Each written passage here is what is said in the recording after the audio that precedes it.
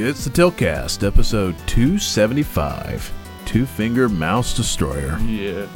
And this week, guys, we talk more Division 2, One Finger Death Punch 2, Satisfactory, 1, 2. and Pathway. Yeah. Stay tuned. Yeah. Gives you some hand strength. Indeed. Video games. Yeah. Yeah. We're back. Yeah, we're back. Ooh, it's the Tiltcast. Holy fuck. Holy fuck. Holy fuck. I'm not going to scream every time we start. Are you sure? Okay, Yeah. because I had to turn you down a little bit last week. I could tell I got compressed. Yeah. You got compressed. So, It was all that P-Power! P-Power. Power. See? Pow! Oh, son of a bitch.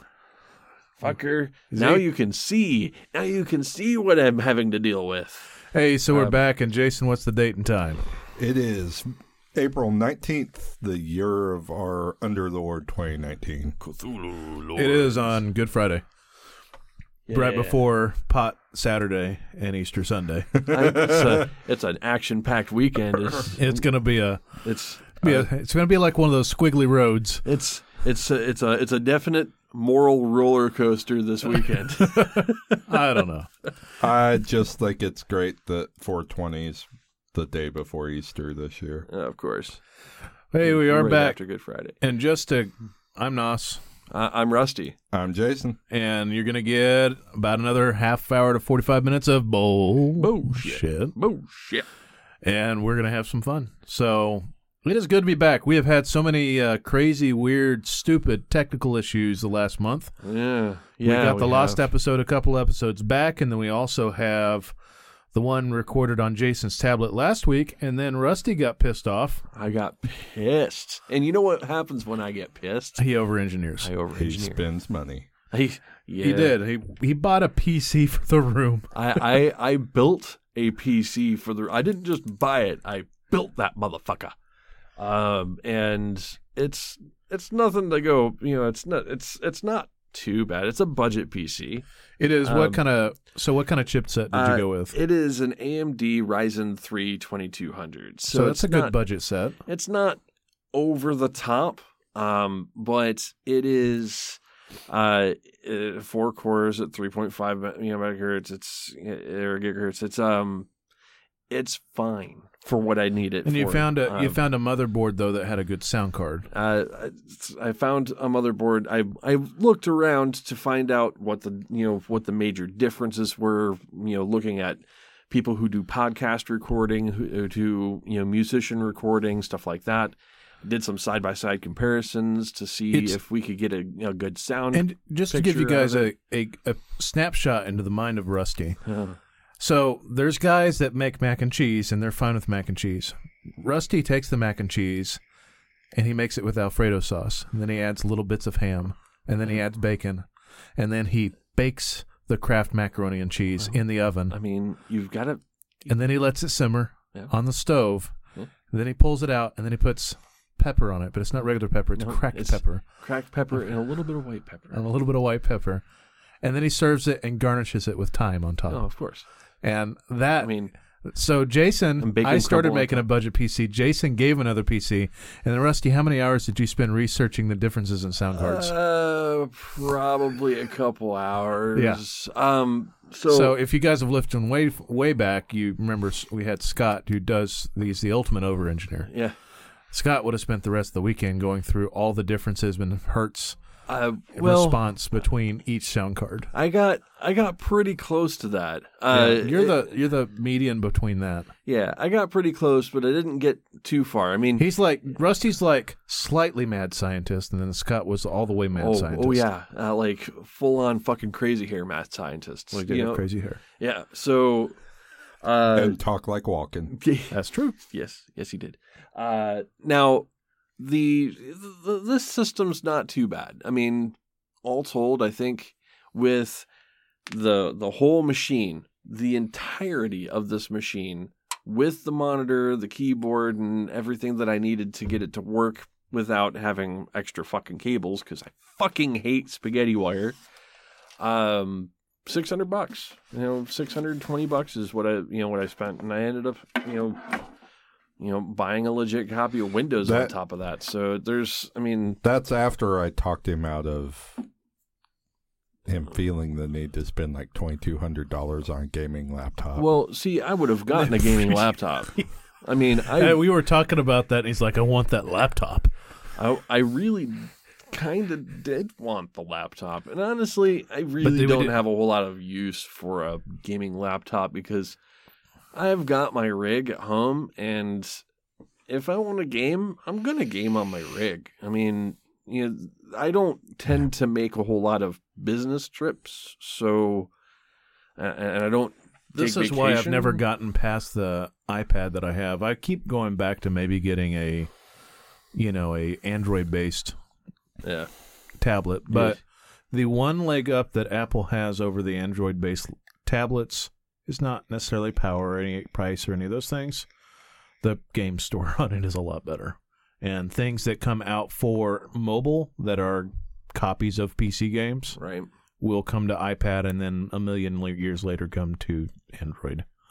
So it boils down to the fact that I can play XCOM on my iPad. I cannot play XCOM on... I might be wrong at this point, but when that was a deciding factor, XCOM was the deciding factor. I've not really even... Android games are just... They're kind of meh. Well, there's some good ones. But Apple does have some AAA products on their lineup, as much as a non-Apple person I am. Right. Well, I just tend not to do any type of mobile gaming. It's the more popular mobile platform for that stuff. There's those plosive Ps. Yeah, indeed. The thing is if I was to do anything with the gaming laptop, I'd want to do the same thing as I do with my desktop. So I would be running the same AAA games on my laptop than I would as on my desktop. Well, and if I do something else, it'll be like one of what Jason has. What the hell is Surface? Surface. Because then it's just a computer. Right. Well, I mean, and I don't touch controls. And I don't need just a computer. I mean, I already have to tug around a fucking work laptop. So I already have a computer that I can watch Netflix or Jason whatever. found XCOM for $4.99 on the Android store. Of course, of course. Well worth the purchase. It works with touch controls just fine. Yeah. Right. Yeah. So it's not too intensive. Oh, no, graphically it is on my iPad, but it's like a super stripped down version of it. It's like the Wolfenstein 3D version of it. I mean, like this Surface, I've pushed it pretty hard. I mean, I've played Enemy Unknown on it. It's actually the only big thing that I can see maybe coming forward in the future is the like the cloud gaming where it's streamed to a device where all you would really need is just resolution and a decent NIC card. A NIC, yeah. You just need a decent network connection. Now, most of them come standard with gigabit connections now too. Yeah. Some. The bare minimum is 100 megabits a second. I would say there's a word of caution there. Yeah. So I have tested both Steam Link and the Xbox app. Both on this and on a couple of my like decade-old laptops. Right. Like mine. Yeah. Yeah. No. Don't do it? Don't do it. Oh, really? You still need a little bit of graphical power. You still need either a 5th generation or later processor with decent onboard graphics, or an actual Steam Link. Or an actual Steam Link. Or you can do 3rd generation plus, but that 3rd or 4th generation processor better come with RAM. Honestly, I'm diving more in tech right now than I want to, but the Steam Link did such a good job at gaming for a while for me when I was gaming in the bedroom a lot. Right. That it worked just fine for everything except for Doom. Doom would have to run on like a medium setting for it to even not screen tear like crazy. Right. Well, and it's not that it's processing on there; it's just running so much data through. I'm just trying to talk myself out of spending $2,200 on a laptop. So I'm going to switch gears. Rusty, What? have you done anything interesting in the last week? Oh, Jesus. Other than build our new PC. I mean, that's a pretty big one. I mean, I spent a lot of time on, working out the tech specs that I needed for it. But, I mean, outside of that, it's just extra drama at work because I took time off and doctor's appointments, I guess. Welcome to being old. Yeah. So, I mean, I went and actually talked to a doctor, and then he's like, well, you need to talk to 3 more doctors, and you need an ultrasound, and You having a baby? I guess. They need to check on the chest burster. That's what happens. So I will be getting an ultrasound next week. I'm going to have an extra piece of tech on me. Next week I'll be wearing a telemetry. I started saying they're going to put a telemetry monitor on you. Yep, they're going to put a telemetry monitor on me, and they're going to monitor my heart for 48 hours. Sounds fun. So, yay! Are you going to have to explain every spike in heartbeat? No, I'm not going to have to explain it. They're just going to...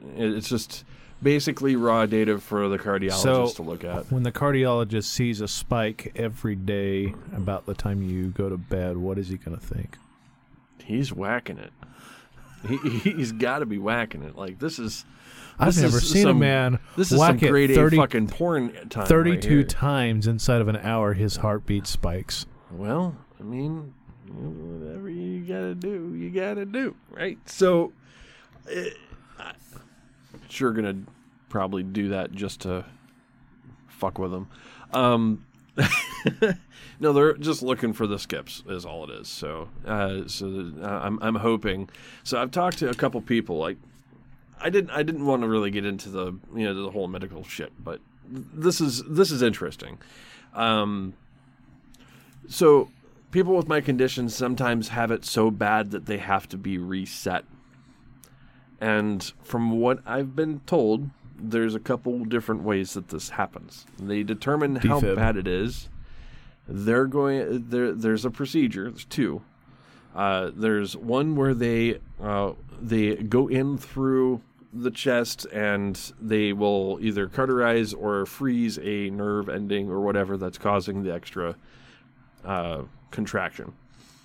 And apparently that procedure is stupid expensive, like $1 a minute, or $1 a second. Sorry, $1 a second. Yeah. This person had to end up spending like $100,000 on this whole fucking thing. Yeah. Which is, I'm like, dude, you could stop right there. That number alone is going to make my heart skip. 100,000. How long is 100,000 seconds? Yeah. Well, I mean, you can look it up. You got a computer.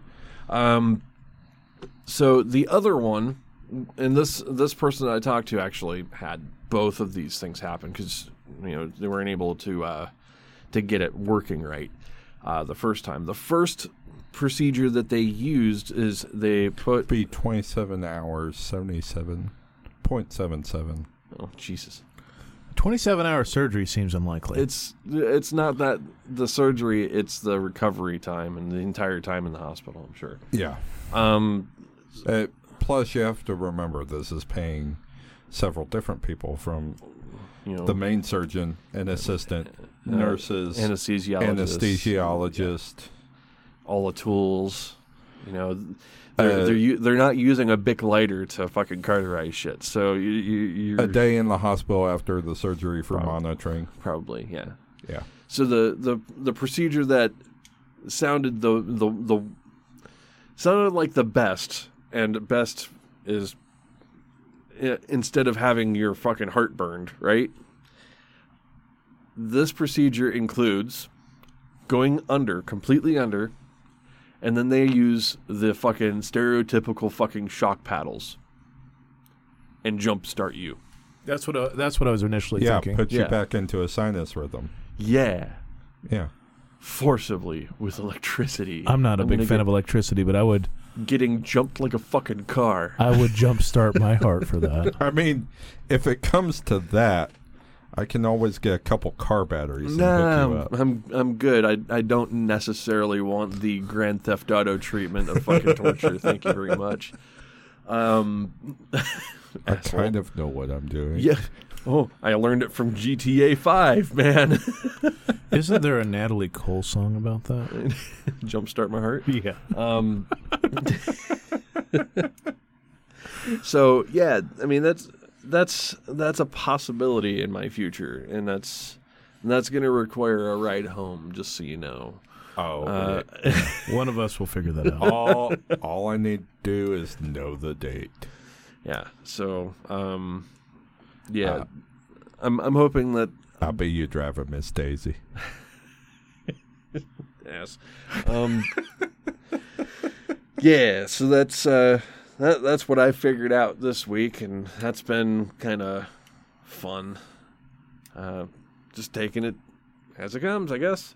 Outside of that, it's just normal work shit because I had a lot to catch up on for fucking taking time off last week. So, I'm uninteresting as far as that's concerned. Notes are being passed alongside the other on the other side of the table here. I don't know what the fuck's going on. Now, one of the games that we talked about last week, I liked our last episode. Oh, sweet. Yeah. Sweet. Sweet. I'm going to tell you a story of weight gain. Weight gain. Oh, the doctor told me I gained weight too. Oh boy, that was fun. They're like, you've gained some weight. And I'm like, bitch, please. A couple years ago, I was fucking like 80 pounds more than this, so go fuck yourself.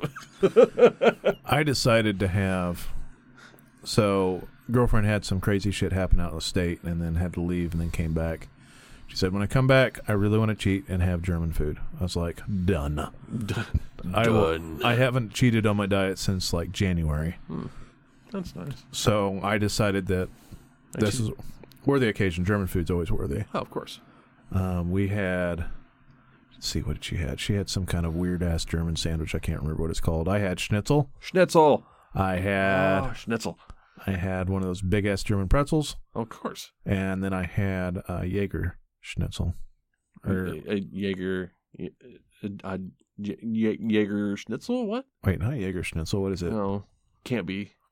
Fuck. That would be weird. What's the breaded pork chops? What the fuck are they called?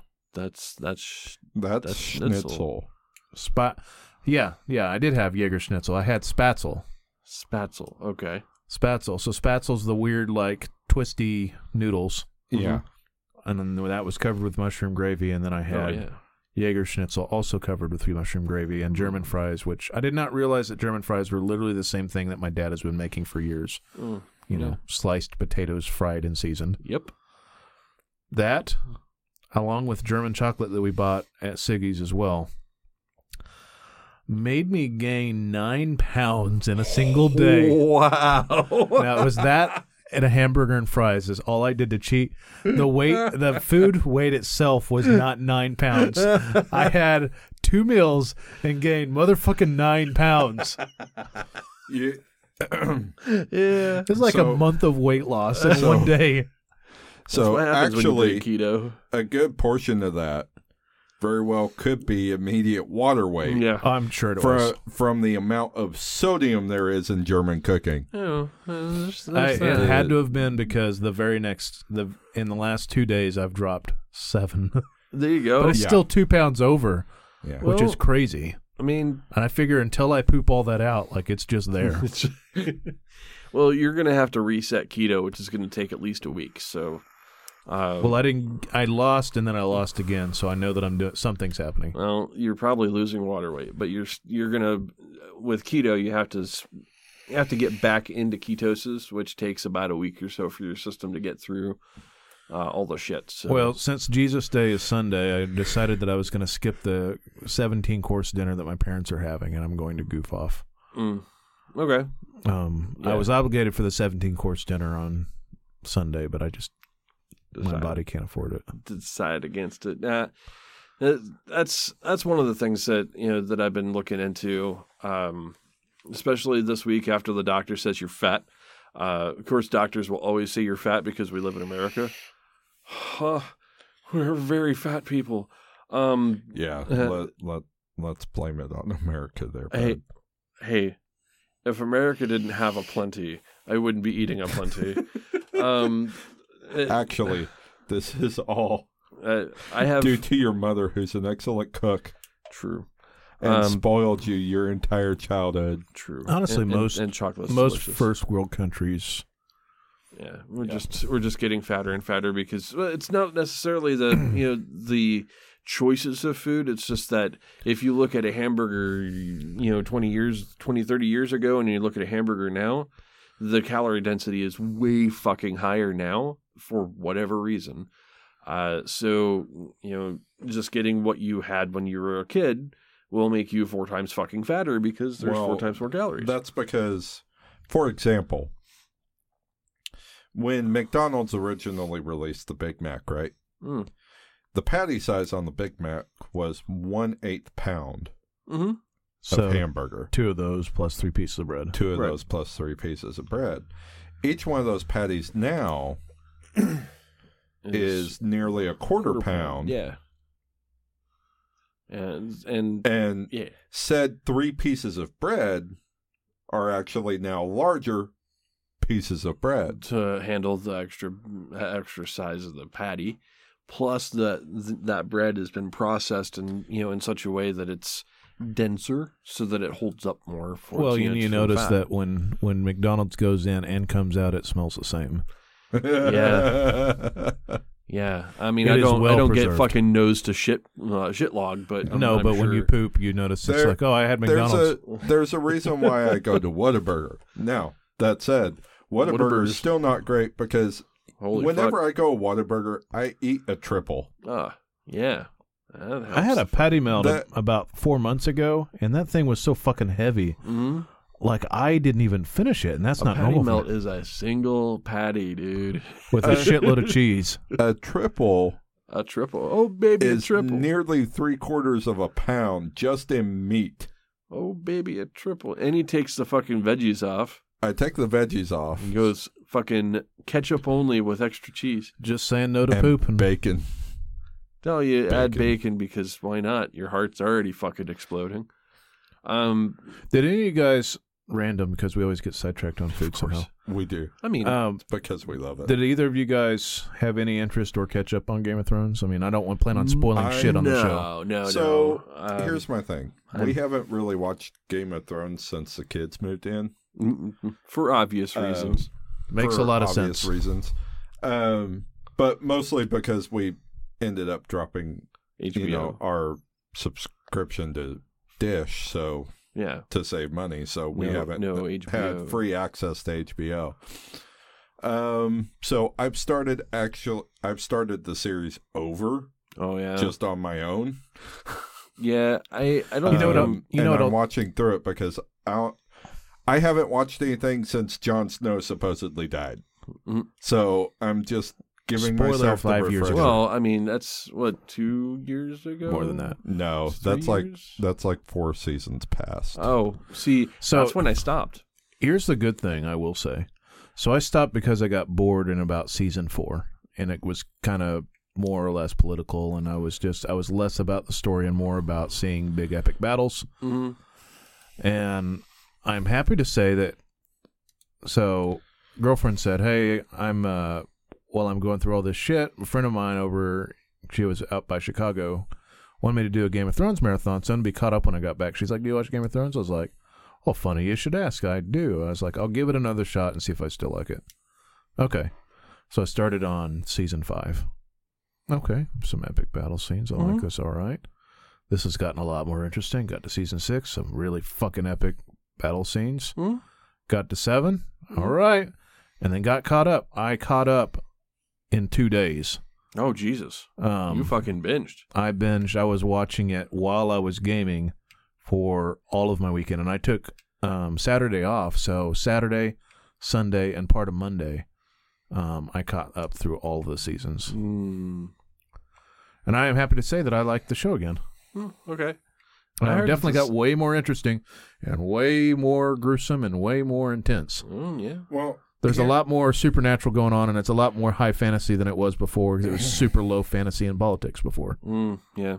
Yeah. Well, I mean, the entire novel series up until they got to season 4, and season 4, the end of season 4 is where they really started separating from the books, because that's the end of George R.R. Martin's writing right there.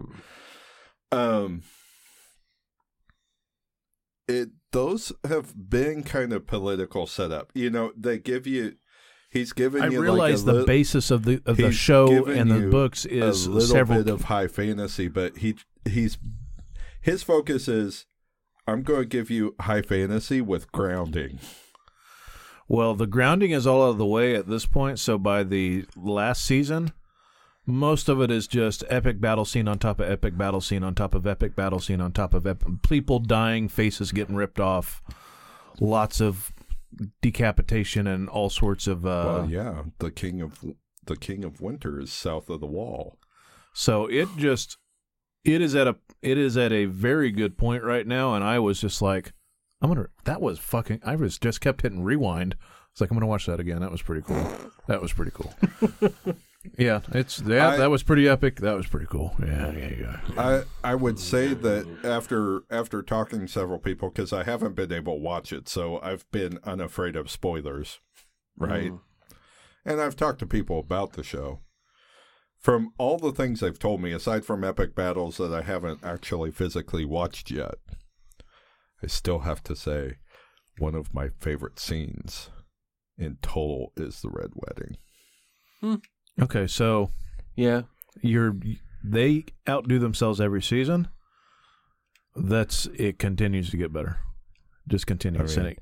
Well, so this is going to sound horrible and eccentric, but one of my favorite parts of the Red Wedding is when he has the knife to Stark's throat. Mm-hmm.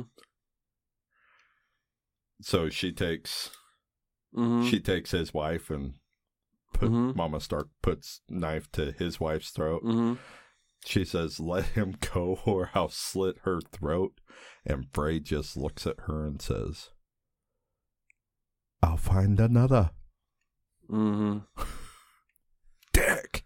Yeah, right? Extreme dick. But it was like one of the coolest moments. Hey, the Red Wedding was a massive power play. And I gotta say, there wasn't a moment like when that first started. You're just going into this going, okay, this is not quite feeling quite right. This is too happy of a moment. I'm gonna head it off just a second because I realize there are probably people that don't watch this actively. Right.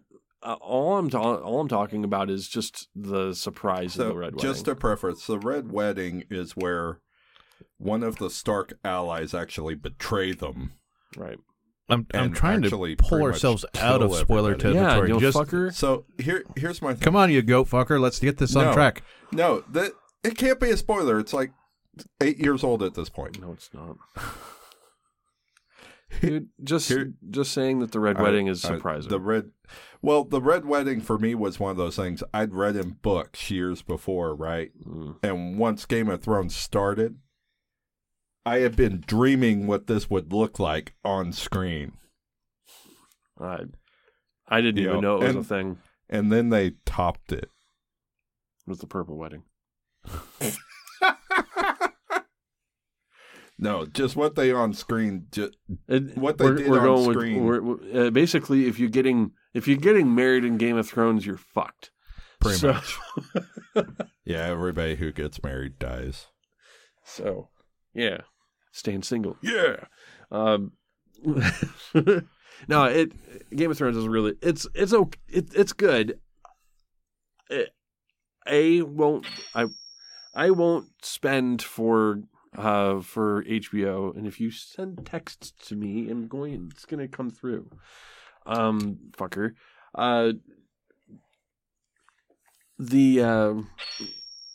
Again, we'll figure that. Mega Man can only fucking win a stage once every 5 minutes, not twice. Thanks. We'll figure that out. Now, Again. All right. You're getting muted. As impressive as that is, sir, did you do anything else? I mean, I'll go into the gaming stuff, but I just had a day off, and that was glorious. Oh, I bet. I mean, just getting shit done around the house. I mean, that's really uninteresting to a lot of people, but when you get behind on shit. I wish, dude. So I'll be honest, my week's been weird as fuck, and I haven't done much. Mostly because I spent Saturday and Sunday with a migraine. Mm. And then I know all about that shit. And then the aftershocks of that for Monday, Tuesday, and Wednesday while being extremely busy at work.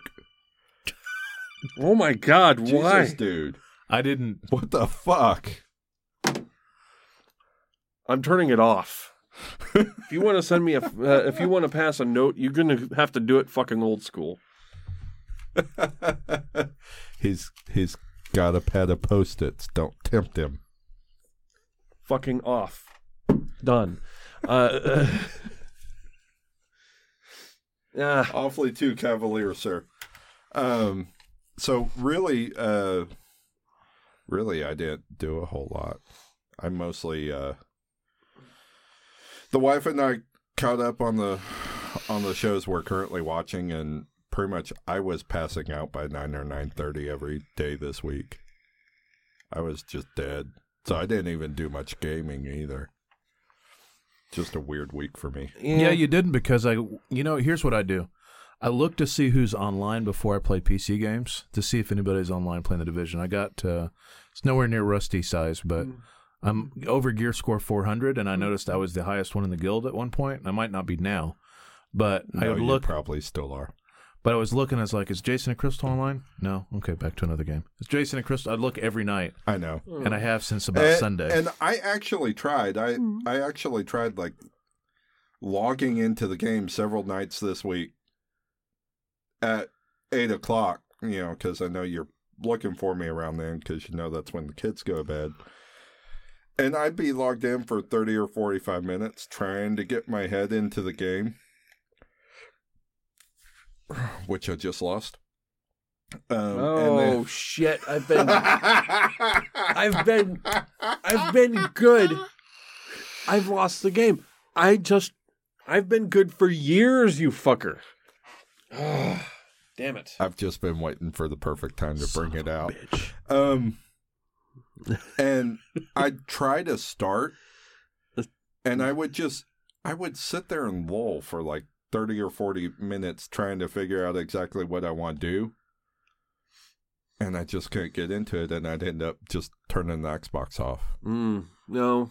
I don't have that problem with the Division. I really don't. No, that wasn't necessarily an issue with the Division, as it was just me not being able to brain it. Yeah. I've been there. I mean, there's days where you just, like, you go, you pick up the fucking controller, turn the fucking shit on, you're sitting at the fucking home screen, and you're like, I really don't want to get into this. Occasionally I'll have those times, and I think I've talked about this on the show before, but occasionally I'll have those times where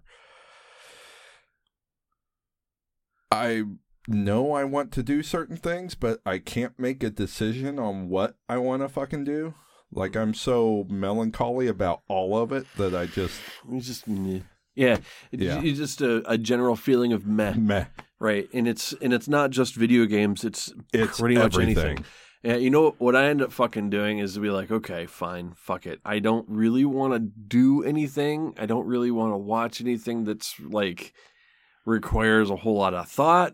So I will fucking like hit a random YouTube video and watch what the algorithm does. Like, watch the video and let it do its fucking, like, we're going to do a random next fucking video. Well, and sometimes I will have days where either, like, I have a fucking migraine or, I'm just, like, dealing with fucking shit. Or, when I was building the fucking PC, I did this. I threw fucking YouTube on. I started off on a fucking, like a history channel thing. Just like a 5-minute, like, this day in history situation. And let the algorithm go for like 4.5 hours. It's surprising what you'll end up on. Yeah. I ended up on fucking cat videos at some point. That's like, so what I ended up doing, you know who Mark Miller is, the Miller's World Comics, Kick-Ass, Kingsman, Okay. that stuff. You're throwing names in that. I ended up reading the Umbrella Academy and one of his other series called Jupiter's Legacy. Okay. And that's what I did this week. Yeah. Like, I just read comics. So the Umbrella Academy. This is interesting to me because I like the show. Yeah. How different is the comics versus the show? Oh, it's very different. The show, for obvious cinematic reasons, when you read the comic, right, grounds a lot. But the characters are fairly similar. I mean, the characters are fairly similar. Right. Like, you know, the eldest brother was still a big old ape, right? But he was very much more ape-like. Like, it almost looked like he was wearing a mechanical ape suit, and then head as normal that was like almost King Kong size, and then normal dude head. So small head, big body situation. Yeah, gotcha. You know, they actually, all of them went to space at one point. Like, it went some fairly out there places. Well, I mean, considering the source of it, I mean, yeah. So, but as far as like the general premise, and of course the main players, right? It's all very truthful, right, to the comics. It's just very more comic booky. It's just very more grounded versus the comic. Right. You know, the comic is very comic-y. Yeah. Because you can't really replicate that on screen very well. No, you can't. So, I mean, that's why Marvel Studios chose to base the Marvel Cinematic Universe on the Ultimate run of the comics versus the main continuity, because Ultimates was very it was much more grounded, yes, in reality, in current reality versus the main comic continuity. I mean, that and Iron Man is believable. In a weird way, Iron Man is believable. Yeah. Well, Iron Man's believable, Spider-Man's believable in the Ultimate Universe. Right.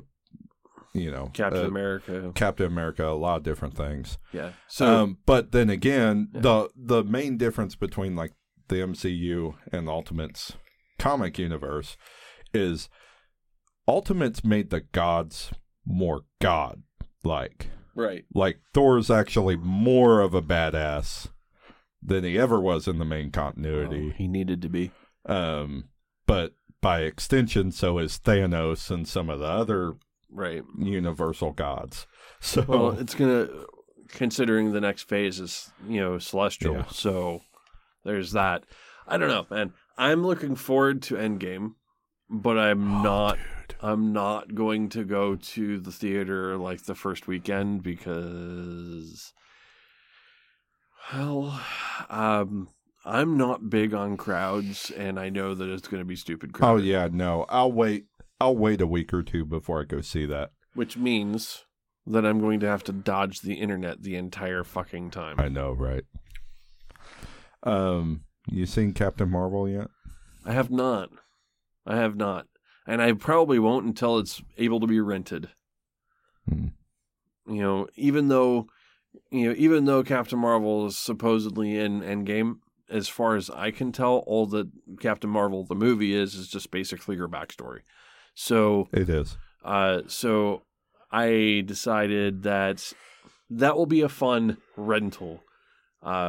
And I'm not going to go to a theater to see it. I don't even know if it's in theaters anymore. I'm glad I'm not the only one. Well, I mean, it still did well financially, but it tanked. It had a pretty steep cliff. So here's the problem: you had your general moviegoer audience, and you had the comic audience, right? The comic audience still perfectly fine with the movie.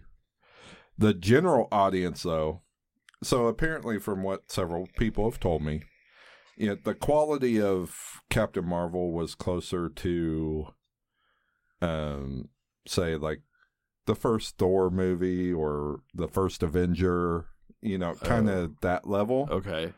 So it's really hard for when your stories have been high octane and higher quality for so long. I mean, it's really been up there since Guardians of the Galaxy released. Right.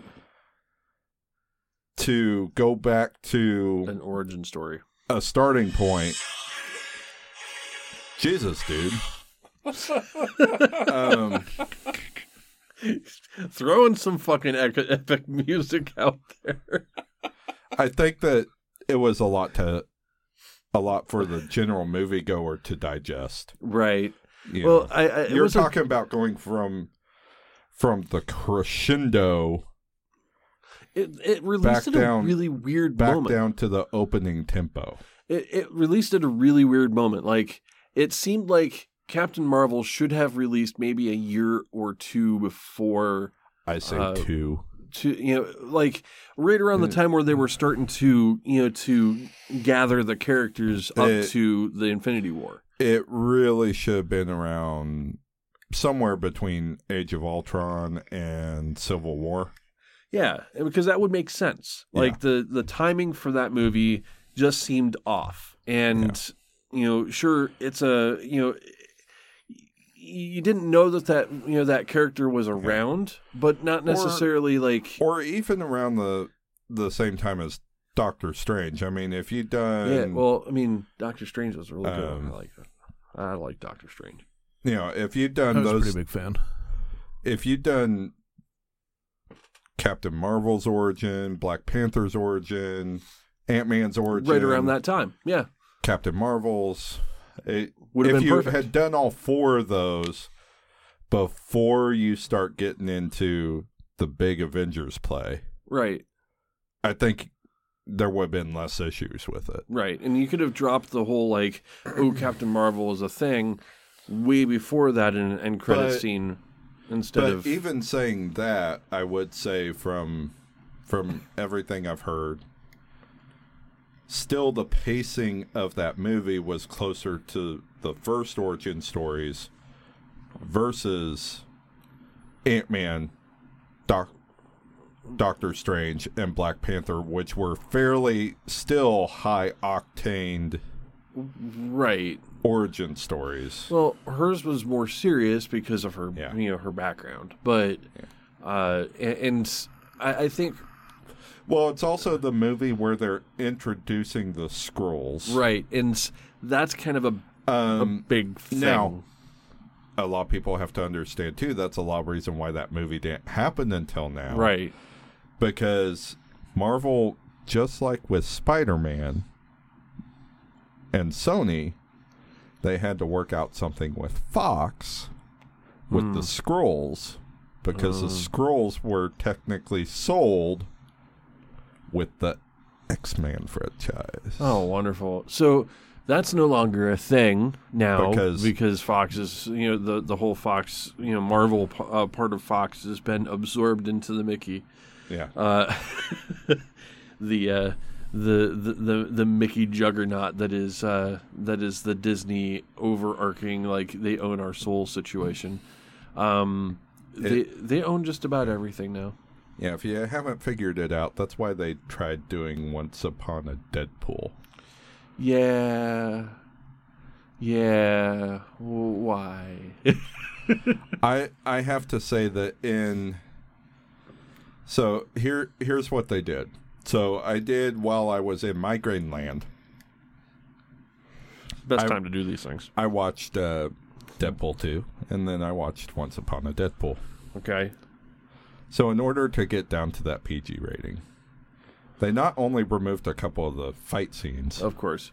They didn't completely remove them as much as they heavily edited them. It's okay. A punch, and then the dude goes flying, and you never see it land. Or the sword swings, but you never see a connection. Oh no, you still do. Oh. They just cut some of it out. Okay. So like, there's half the deaths. Oh, of course. Etc. You got Deadpool with half the deaths. But there were also quite a few of the jokes removed that were PG-13 or PG'd. PG-13'd. Is it PG or PG-13? PG-13. Okay. They were PG-13'd, fully re-recorded by Ryan Reynolds. Of course. And he probably made fun of it. Oh, yeah. They did. I mean, in order to keep... Because I could see him, like, breaking the fourth wall, and in order to keep this clean... So, the way they made fun of it was ingenious. Right. Because they did the whole kidnapping Fred Savage and, like, recreating the scene for some of the scenes from A Princess Bride. So it's Deadpool telling the story to Fred Savage. Oh, that's funny shit. I need to see it just because it's it'd be fun to see how they work that out. Not necessarily that it's just PG-13. Yeah, so it's not necessarily that was bad, but I think it was possibly a thing by Fox 1 to test whether or not it could be done. It could live as Deadpool could live in a PG-13 world. I say no. And then I think it was a push by the production team to be able to go, hey, Disney, this doesn't work in PG-13. Right. So Disney did actually come out and say that they're not going to be censoring Deadpool. Well, no. The main plan as it stands right now, from what I've read, is that 20th Century Fox, it's going to stay 20th Century Fox. Okay. Disney's not rebranding it under the Disney name. So you're not going to see the Disney castle before fucking Deadpool? Exactly. That would be kind of funny. That'd be kind of weird. Or even better, the Disney castle before Predator eviscerates someone. Right. No, it makes total sense. Like, for instance, you've got Disney, and everybody thinks, you already have a mental image when you say, oh, this is a Disney movie. You're thinking fucking like the animated fucking like PG films from back in the day. No swear words, everything's fucking PC, and we're skirting around all the fucking bad parts, right? And we're just going to give you a fucking fairy tale. But Disney owns so much that they can't do that anymore, and the people that they had, the people that they were catering to as they were growing up, like me, for instance, I'm a fucking grown up now. I mean, if I want action, I'm going to watch an action movie, and if Disney owns the fucking action movie franchise, then I'm not going to want a dumbed down version that's going to be visible to everybody. I just want my fucking gratuitous violence on fucking on film. Well, and I think now here's the thing. I don't think if they were to just bite the bullet, roll 20th Century Fox into the Disney brand, and start releasing R-rated movies, I don't think necessarily that necessarily hurt their image at this point. No, because they can separate these pretty things. much all of us have grown up under it. Right. And, I mean, we've already seen the evolution kind of start to change after they bought Lucasfilm. Right. True. So it's kind of been making that transition. The thing is, I just don't want them to start censoring shit. I mean, the Alien franchise needs to stay the Alien franchise. Right. And Deadpool needs to stay Deadpool. It needs to be bloody. Yeah. And any of the other action franchises that Fox has, it's a lot. Right. Need to stay in the same vein they are. Yeah.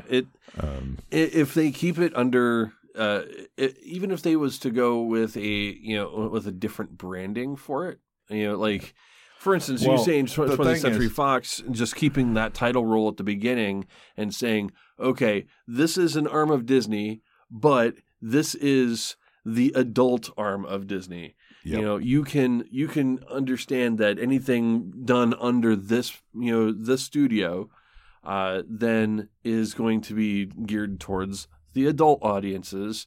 Whereas if you see the Disney fucking princesses in the castle, those are going to be for the kids. They almost completely contradict that by announcing last week that the entirety of the Simpsons series will fully release on their streaming service when it launches later this year. Oh my God, the streaming service. Now, I'm on the fence. Like, I have Netflix, right? I'm not sure if I really want to get into, the Disney streaming services, but they own so fucking much now that the kind of content you would get on that would be actually quality. They already have my money. Oh, that's sad. And there are... I I will give you 5 reasons why. Okay. 5 reasons. Holy shit. The entire... Every Lucasfilm product will be available which on the service. Which means that you'll still... Including the Fox released titles. Okay. Right? At launch. Huh. Oh, boy. Oh.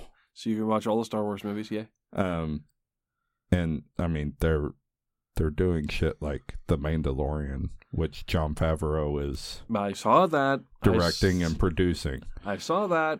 That's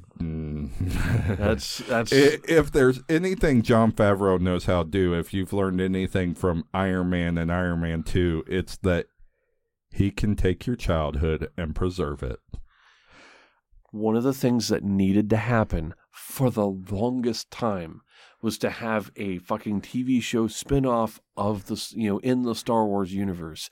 It never was possible outside of fucking animation. And they're going to fucking do it with the Mandalorian. Until Disney bought it. Yeah, and they're going to do it with the Mandalorian. Fuck yeah. Fuck yeah. Reason number 2, the entire Disney Vault's going to be available. Well, I mean, if you have kids, I guess that's a bonus. And that Disney Vault applies to reasons 3, 4, and 5. Right. Kid 1, Kid 2, Kid 3. Yeah, of course. I mean, of course, you're gonna have plenty of content to throw on when the fucking kids want to watch TV. For me as a... Well, not only that, but actually be able to show them the classic movies from Disney's heyday. I mean, let's face it, Disney still knows how to put out a good animation film, right? Mm-hmm. But there are certain things about some of those classics from 30, 40, 50 years ago that they just don't do now. No. Or do as well. No, they can't. Well, they can, but they don't. Like the original Beauty and the Beast, if you go back and watch that now. Yeah. There are a lot of undertones throughout that movie that kids don't pick up on, but the adults do. Yeah. Yeah. They didn't. There's quite a bit there. I mean, it's not like I go and look for fucking Disney movies. I watch a lot of animation. Dumbo was fucking dark. Well, yeah. I mean, I remember when I was growing up, I was I remember seeing a lot of these things and said, man, that's kind of weird. No. Like, fucking Dumbo was I mean, the storm. There's only one scene. thing that's starting to rub me about current Disney. Fucking Bambi and Bambi's mom. I mean, fucking, like, that was scarring as a kid, right? Not really. Oh, well, I didn't think much of it because I'm a northerner and hunting is a thing. So, exactly. So I'm like, okay, this is just the natural order of things. Hunting's been a thing my entire life, right. So Bambi did. Like, oh, well. But even watch Pinocchio now. That's an adult. I'm good without it. Yeah. I moved away from the ones from the Disney films that have musical features. Like, I'm not a big musical fan, so... You mean you won't watch Frozen? I fucking You know what hate doesn't? Frozen. You know the only musical I like right now? What? a one-fingered death punch. That is a good musical. I'm trying to rein it back in.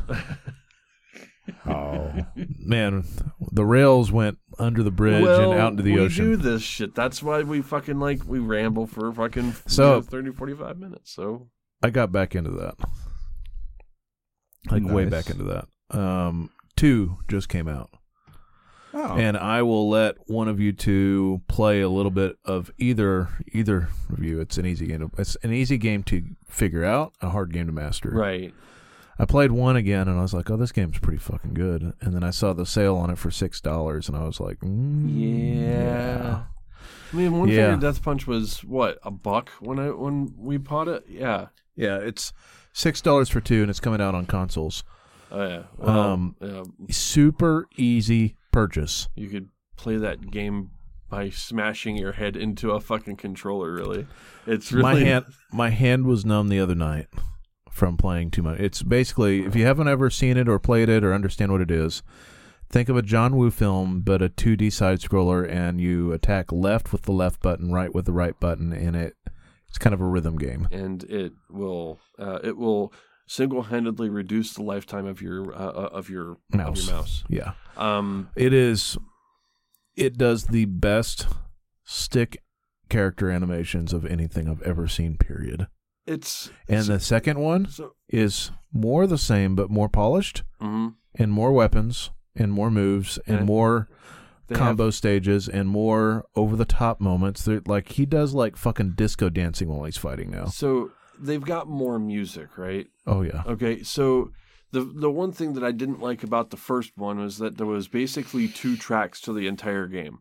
There was 2 songs that that would play the entire time. I just want to see them. They were good, but they were the same 2 songs. I'd want to see them do their version of a fatality. That's into to Dancing Queen. Well, I don't know. That'd be hilarious. You need to see more of this game because it's not really to the track of the music per se.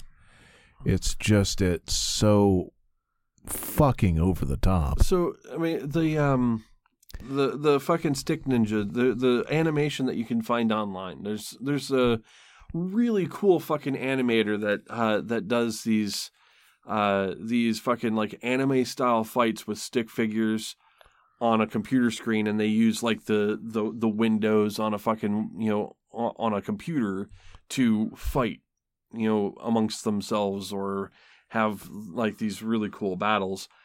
That's what One Finger Death Punch reminds me of, is those animations. It's more like Two Finger Mouse Destroyer, but... Two Finger Mouse Destroyer. Do it.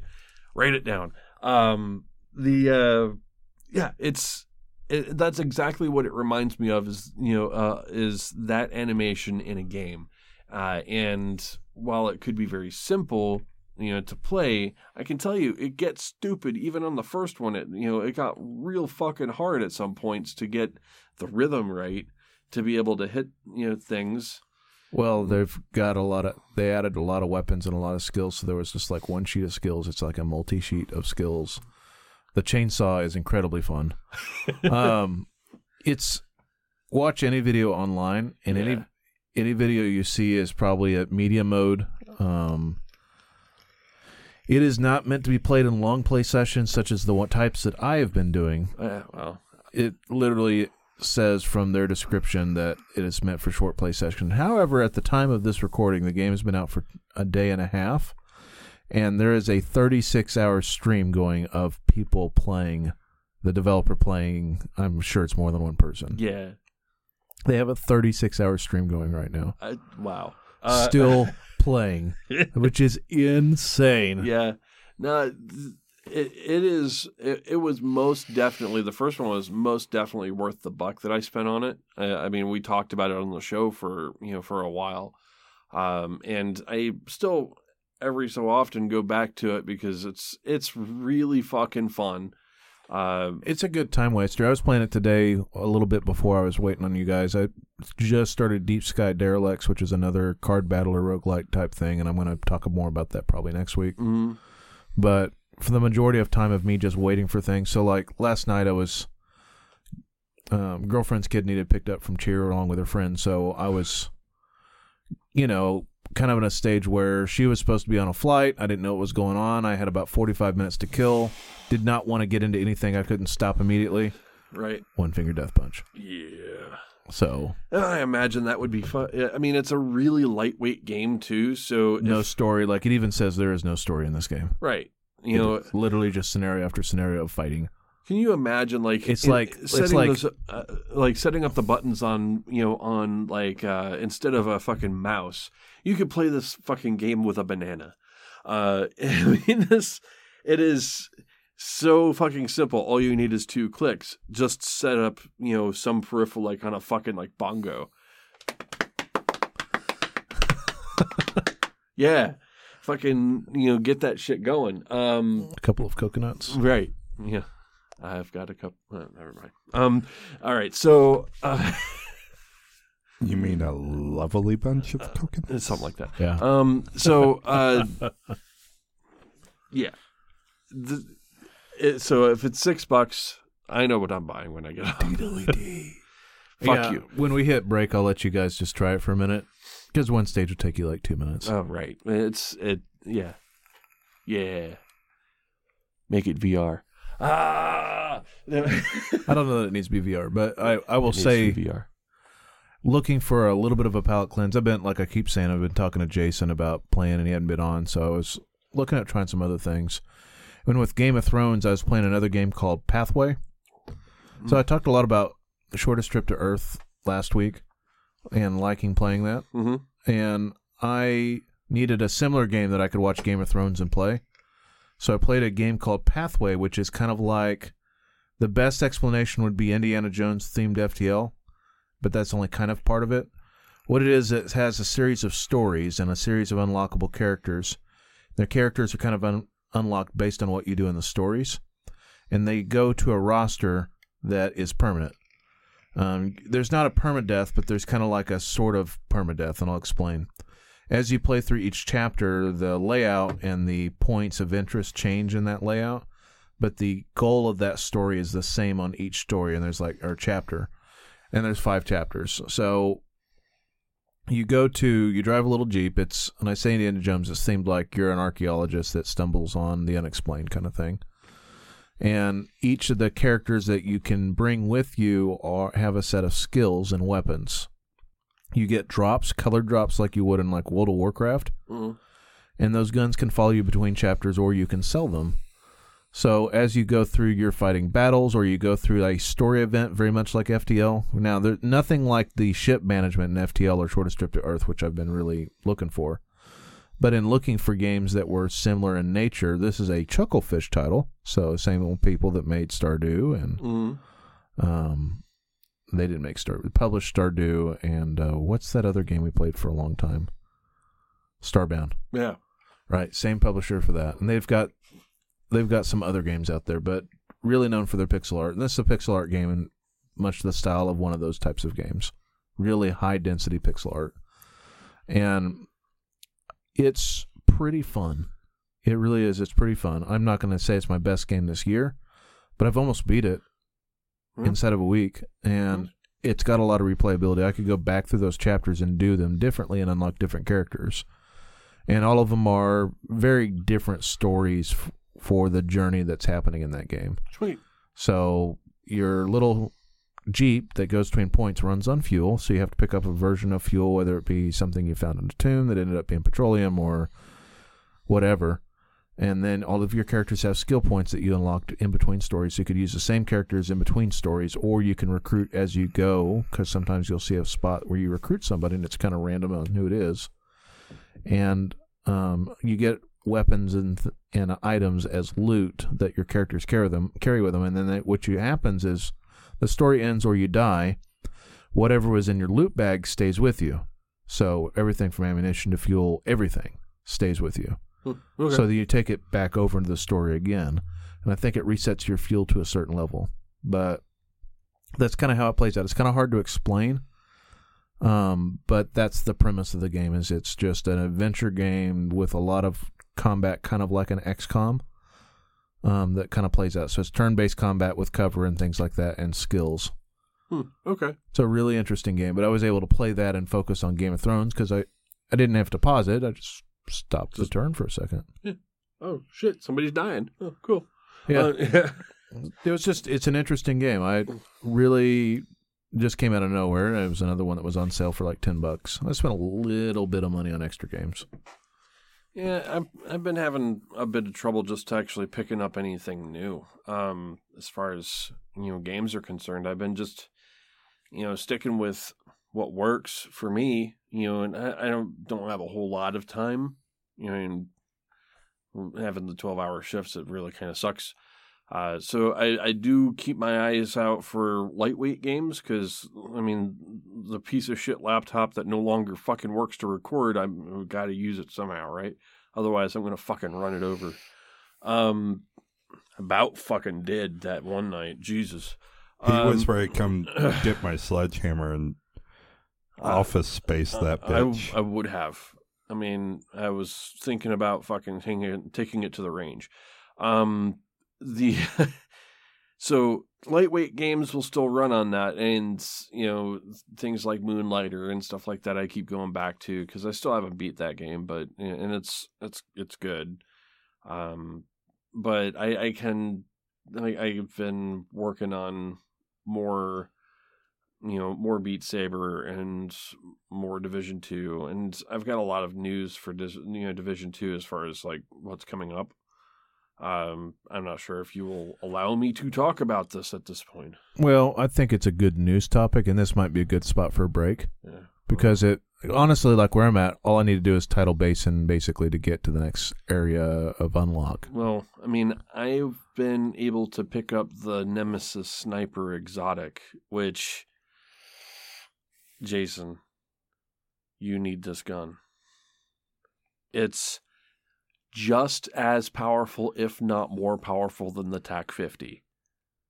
It's dumb. I'll need you to teach me how to find it. It's great master. It's stupid dumb. Easiest way for me to describe it is just do. You have to go through. You have to be World Tier 5. Yeah. And you have to do the invaded missions in World Tier 5. And each week it's time gated. Each week a different main stronghold outside of Tidal Basin gets invaded. So if you do the invaded stronghold, then you get one of the exotic pieces. And then once you get all of the exotic pieces, then you have to go do another invaded mission. It's I forget exactly which mission it is, but the enemy that you're looking for is a guy named Puck. And you kill him for the blueprint. The sniper itself is kind of like a railgun.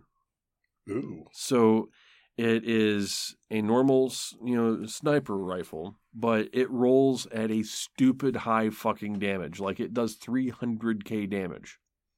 Okay, mine does 360k damage, which is absolutely fucking stupid. And its thing is that when you aim down aim down the scope, if you kind of aim at a person, and it takes like 5 seconds or so, but you aim at a person for 5 seconds, it'll mark that that enemy, and it'll have a debuff on that enemy, and it'll ping it so you can kind of see it through, see that enemy through walls. But for every second that person is pinged, you do 5% more damage to them, to a point up to a point of 50% more damage. So that's a bonus. The fire mechanism for this gun is different. Like normally you aim a sniper rifle and you pull a trigger and it fires, right? Yeah. This, it fires more like the railguns from other games where you have to hold the trigger down to charge it. So you aim at somebody and charge up the bullet, and there's a circle that opens up on the reticle, so you can tell how far that's charged, and it'll do anywhere between 0 to 100% of the damage, depending on the charge. So you can half charge it and do half the damage. But if you charge it all the way to full, you can't hold it forever. It'll sit there for a couple seconds or so, and then it'll flash a couple times, and then the bullet will fire. So you do have to kind of time it right. Right. But mine does almost 2 million damage to the head. Jesus. And its holstered perk is it gives you 25% more headshot damage to any other weapon that you have. So if you're using an assault rifle and that's just holstered, that sniper rifle is just holstered, you get 25% more headshot damage to that gun. It's insane. But right now, it's so insane that it makes the TAC-50 Specialist Sniper Rifle look like a piece of garbage. Because it hits way harder than the Specialist Rifle. That tells me I'll get nerfed at some point. Or the Specialist Rifle will get buffed. I mean, the Specialist Rifle is kind of a niche thing. And honestly, I've only ever used it for the bosses. Because the ammo for it is not that plentiful. It's really punishing if you miss. And well, I mean, it hits hard, but this sniper rifle hits harder. So yeah, it probably will get a nerf. I hope it doesn't, because I mean, right now it's the best exotic in the game. And I like it a lot. I've actually changed over to Survivalist because I no longer need that sniper rifle because I've got one. Which makes it so that I can play a different, gameplay style. Which is really, really fucking cool. So they at least got one exotic right. All the other exotics have been kind of bleh. But I'll get into a lot of the changes here after the break. So I think it's time. All right. We'll be back.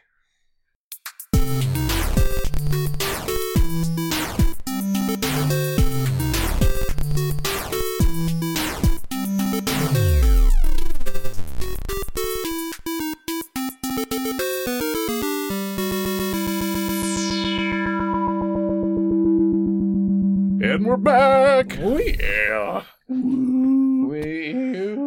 We've downloaded One Finger Death Punch on an iPad and 3 phones at this point. Yes, we have. Because I discovered it's free on the Play Store. Oh, boy. With ads. Yay.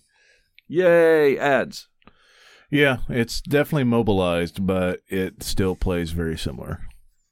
Very similar. And I was showing you kind of the differences between 2 and 1. You can see 2 is a little more over the top. Yeah. A little flashier. I'm going to get it, because, there's even a stage where you get on a horse and ride like the Mongols with a scimitar, chopping off heads. Yes. That's one of the power-ups. Sometimes it is a unicorn. Of course it's a unicorn. It's ridiculous. I like the spinning disco legs one is pretty great, yeah. too. Some people may not like that you can make a face on your character. Yeah. That is definitely an option that I left on and just kept it there. Yeah, I'm just gonna. I'll probably go away with that.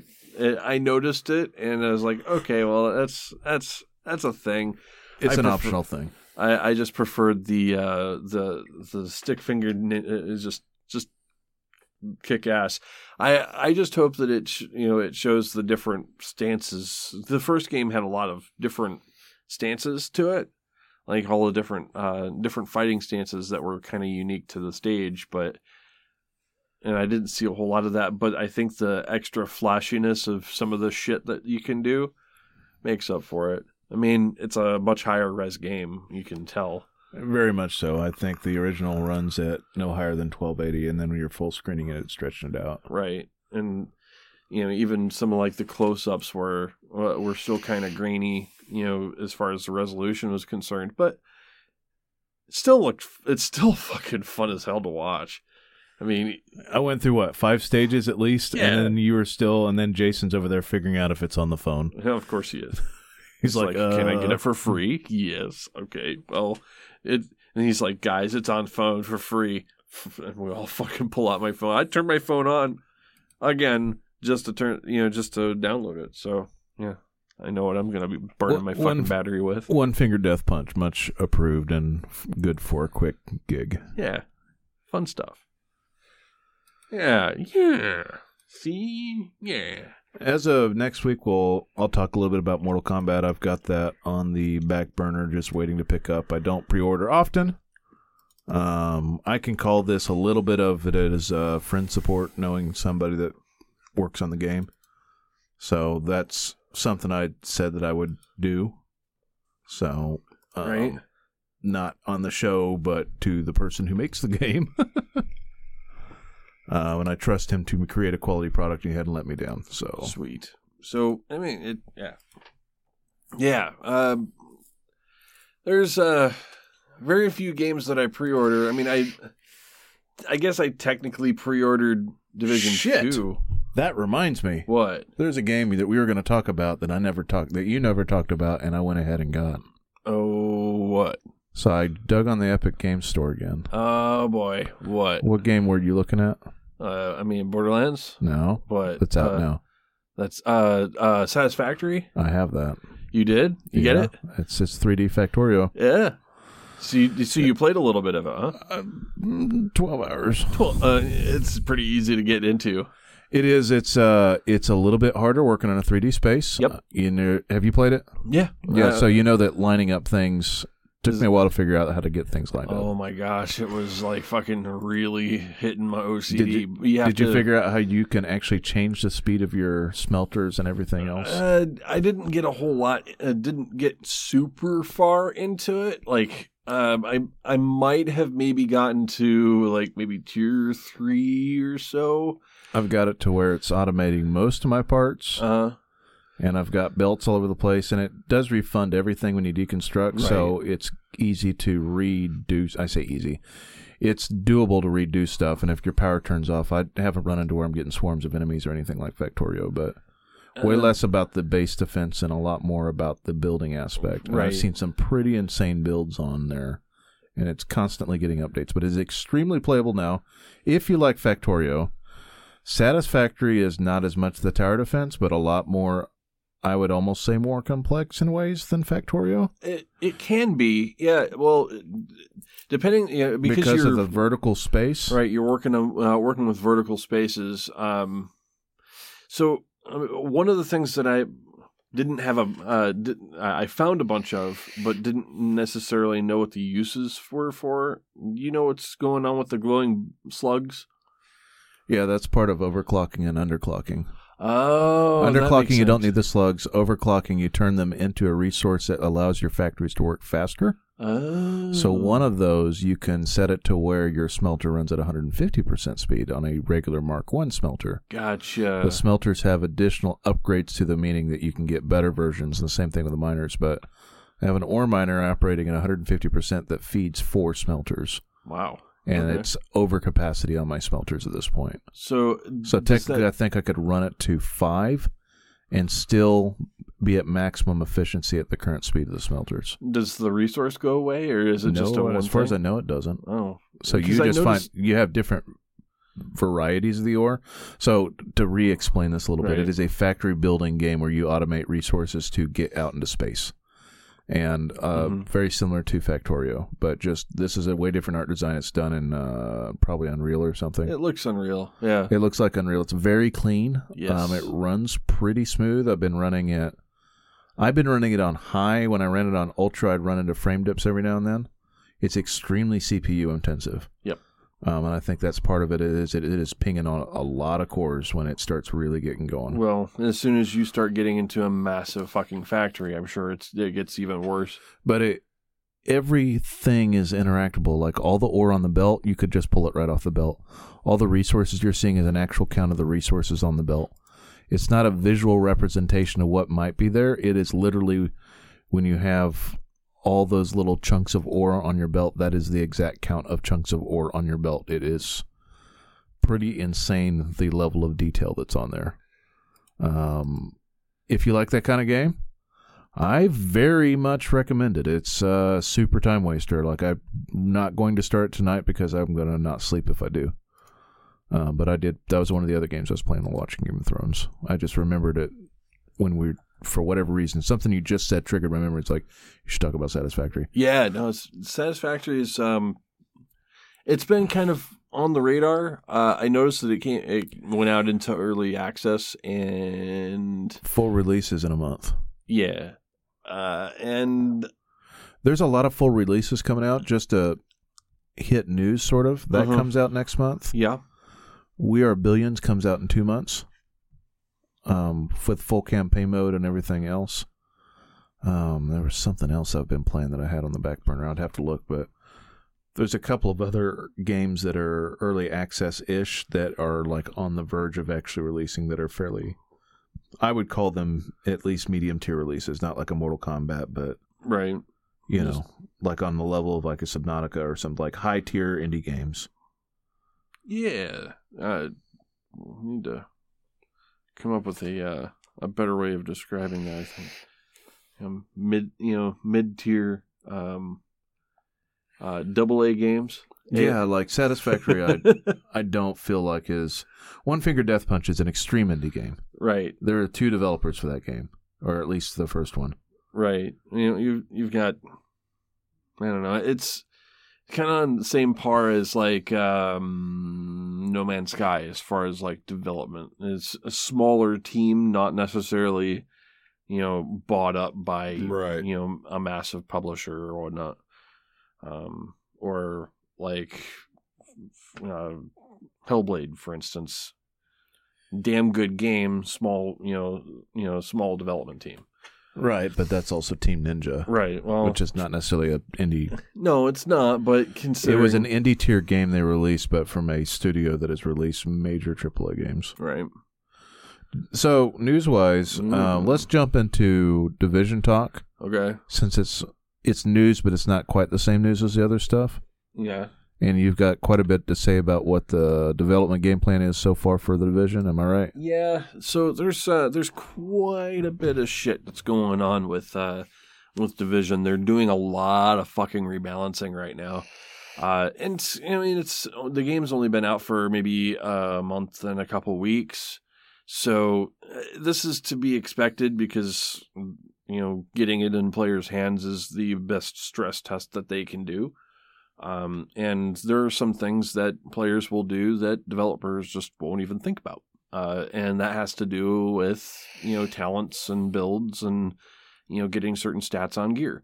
Yeah. And right now, some of the best sets of gear that you can get include a couple combinations of talents on gear like Berserker, or Berserk, which gives you more damage based off of the amount of armor you have. So if you have less armor, you do more damage, and that has to do with SMGs and assault rifles and currently shotguns. And that also synergized really well with a talent called Clutch, which gives you higher crit damage the lower you are in armor. So, you basically do a fuck ton more damage when you crit, and, you're taking damage, you do way more damage. And it was skewing how PvP was working, and it was also basically really broken for PvE. So there's a lot of shit that's happening. So, first and foremost, there's a test server that they've created that you can access if you have the game on PC, not on console. So if you play on PC, you can go into the Ubisoft launcher, the Uplay launcher, and get access to the public test server. And that will allow you to play with their working build and see some of the tweaks that they're going to be doing to the game prior to its launch, and give feedback based off of how it plays and if there's certain things that are broken, or be able to, quash some of the bugs before it hits live, which has been kind of a problem over the past few weeks. They really, really needed to get this up. So it's good to see it. And right now they're kind of pushing some of the changes that they've announced in the latest state of the game to this public test server. One of the things that I can tell you right now is that recalibration is going to change a little bit. Recalibration currently allows you to move a stat from a piece of gear to another piece of gear, but certain based off of how those stats are allocated on the gear, it'll cap to a certain point. Which it should. Right. Okay. The cap is going to be much higher now. So, for instance, if I had a piece of gear that has 3 stats on it, and that stat that I want to change is, say, weapon damage, and it's 3%. And I have another piece of gear that rolled with just 2 stats on it, which automatically brings the stat numbers higher. And I got 14%, weapon damage on that one, and I want to move that over. Currently, in the game right now, it would only let me move over maybe a few percent. Like, it would cap out at like 4 or 5%. With the new changes, that means that you can now move the entire 14% or a much higher portion of that. I mean, it does cap out at some point. But you can move a much higher portion of that, that percentage to the new piece of gear and make it way stronger. Mm-hmm. It's good and bad because it basically allows you to keep and make a really fucking strong piece of gear. But it's also bad because at that point it kind of de-incentivizes moving talents instead of stats. So you don't want to move talents over because you can get talents on any piece of gear.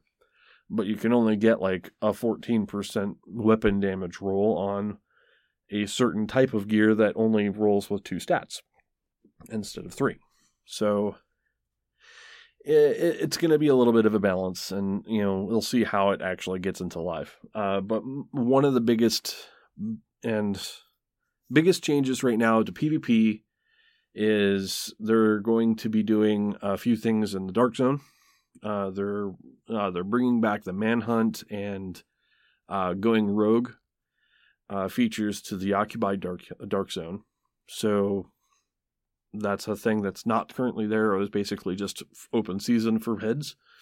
Now you can go rogue, and there's a whole mechanic for Manhunt, which is, it kind of was needed. They're bringing down the time to kill in PvP. That's what they're saying anyway. So right now it's kind of set to about 70%. They're going to 70% damage. They're going to bring it down to about 40% damage, so it takes longer to kill people. Yeah, it's not currently in the test realms that they can say that you can see, but it'll be there eventually. They're going to be changing how normalization works, so they're going to be normalizing everything to the highest current gear tier level. So, for instance, the highest current gear tier level is 500. So they're going to be normalizing everybody that's in that bracket to 500. And anybody that has a higher gear score than 500, say they've recalibrated some shit or got some better gear, they'll be normalized down to 500. So it brings everybody up to a relatively stable normalization. And they're making it so that if you have enough skill power to turn on some of the skill mods, even if you are normalized down below that threshold, you'll still have access to your skill mods that are activated in the Dark Zone. So right, you're not going to get, your skill builds are not going to get crushed because you're going into the Dark Zone. Let's see. They'll be dropping up to gear score 515 in the Dark Zone from stuff, and more of the loot will be contaminated, so you have to extract more of it. But they're going to be upping the bag capacity up to, I think, 10. So you can carry more contaminated loot and be able to extract more contaminated loot. They're trying to force people, kind of push people back into getting into the Dark Zone and using the extraction feature of the Dark Zone instead of just going in there and farming non-contaminated loot gear. They'll be changing the exotics quite a bit. They said they're going to be bringing the damage of pretty much every exotic up to a competitive level, including the Pestilence, which currently sucks balls. It does like 4K damage at maximum gear score, which is like shooting fucking wet noodles at people. And some of the guys that throw some screenshots up from the public Telstra realm shows that it's up to 14K instead of 4K, which is a significant improvement. It's still not the greatest, LMG, but it's still usable at that point. So there's some changes there. Let's see. There's quite a few more. It's just one of the developers' goal for the Dark Zone is just to get more people in, and more people engaged in the whole Dark Zone loop. It's not necessarily all about PvP, but PvP is a part of it. And to get more people into the Dark Zone, they're going to be crushing some of those brackets. So there's going to be a 1 to 30 bracket. And then there's going to be the world tier bracket. So there's going to be 2 brackets instead of 6 or more that there's currently. Yeah. And they're going to be pushing so that the Dark Zones are fully populated instead of, there's maybe 5 people in it. Because right now, if you go into the Dark Zones, it's hit or miss as to whether or not you'll ever see a person. Whereas with what they're testing internally on their side, with fully populated Dark Zones and, on their server, it gets pretty tense. Even if there's only 12 people in a Dark Zone, because those Dark Zones are quite small, you're going to run into somebody, and you're never going to know whether or not they're going to gank you, which is kind of the draw to the Dark Zone, I guess. Not for me, but it is what it is. For some people. The other things that's going to be changing is some of those talents I was talking about that are pretty fucking broken at the moment. They're going to be, nerfing the fuck out of them. So right now, Berserk doesn't require a whole lot of investment. But after the changes, they're going to be having how much damage you can actually get from it. So you get 5% every 10% of armor that you lose. Currently, it's going to be 5% every 20% of armor that you're off, that you've lost. So, you're only going to get half of the benefit because you only have so much armor. Right. And it's going to require 11, and you'll notice this on a couple more talents. It's going to require 11 stats, 11 red stats to be able to actually activate. And they've made it so that you can't activate Berserk and Clutch. So you have to have 11 or more for Berserk, but you have to have 5 or below for Clutch. So you can't activate both of them at the same time. You have to pick or choose. So that kind of breaks that whole build. Anybody that's running that build right now, you're going to have to rebuild your shit. One of the things they haven't touched, to my knowledge, is the Unstoppable build, which gives you 2% damage per 10k armor. Yeah. They haven't really changed that, which is what I've been building my stuff around, because I knew that was going to be kind of the thing. And the meta is shifting, and you'll hear this in the Division talk, is that the meta will shift from certain talents to certain weapons as changes happen. And right now the meta is shifting more towards just getting raw weapon damage instead of doing crit builds. So there's quite a few different changes if you play the Division 2. I highly suggest looking up some of the videos that are available or watching the State of the Game, which comes out every Wednesday, and just getting an idea of what's changing there. It looks good, but it also it has the possibility of breaking the fucking, builds that people have been working on for the last few weeks. That said, you won't have to really worry about it breaking for the raid because the raid's been pushed off to next month. So we're not going to get that right away. And that's a really good fucking idea considering how much they're wanting to change right now. It would break everybody's fucking build just before the raid hits.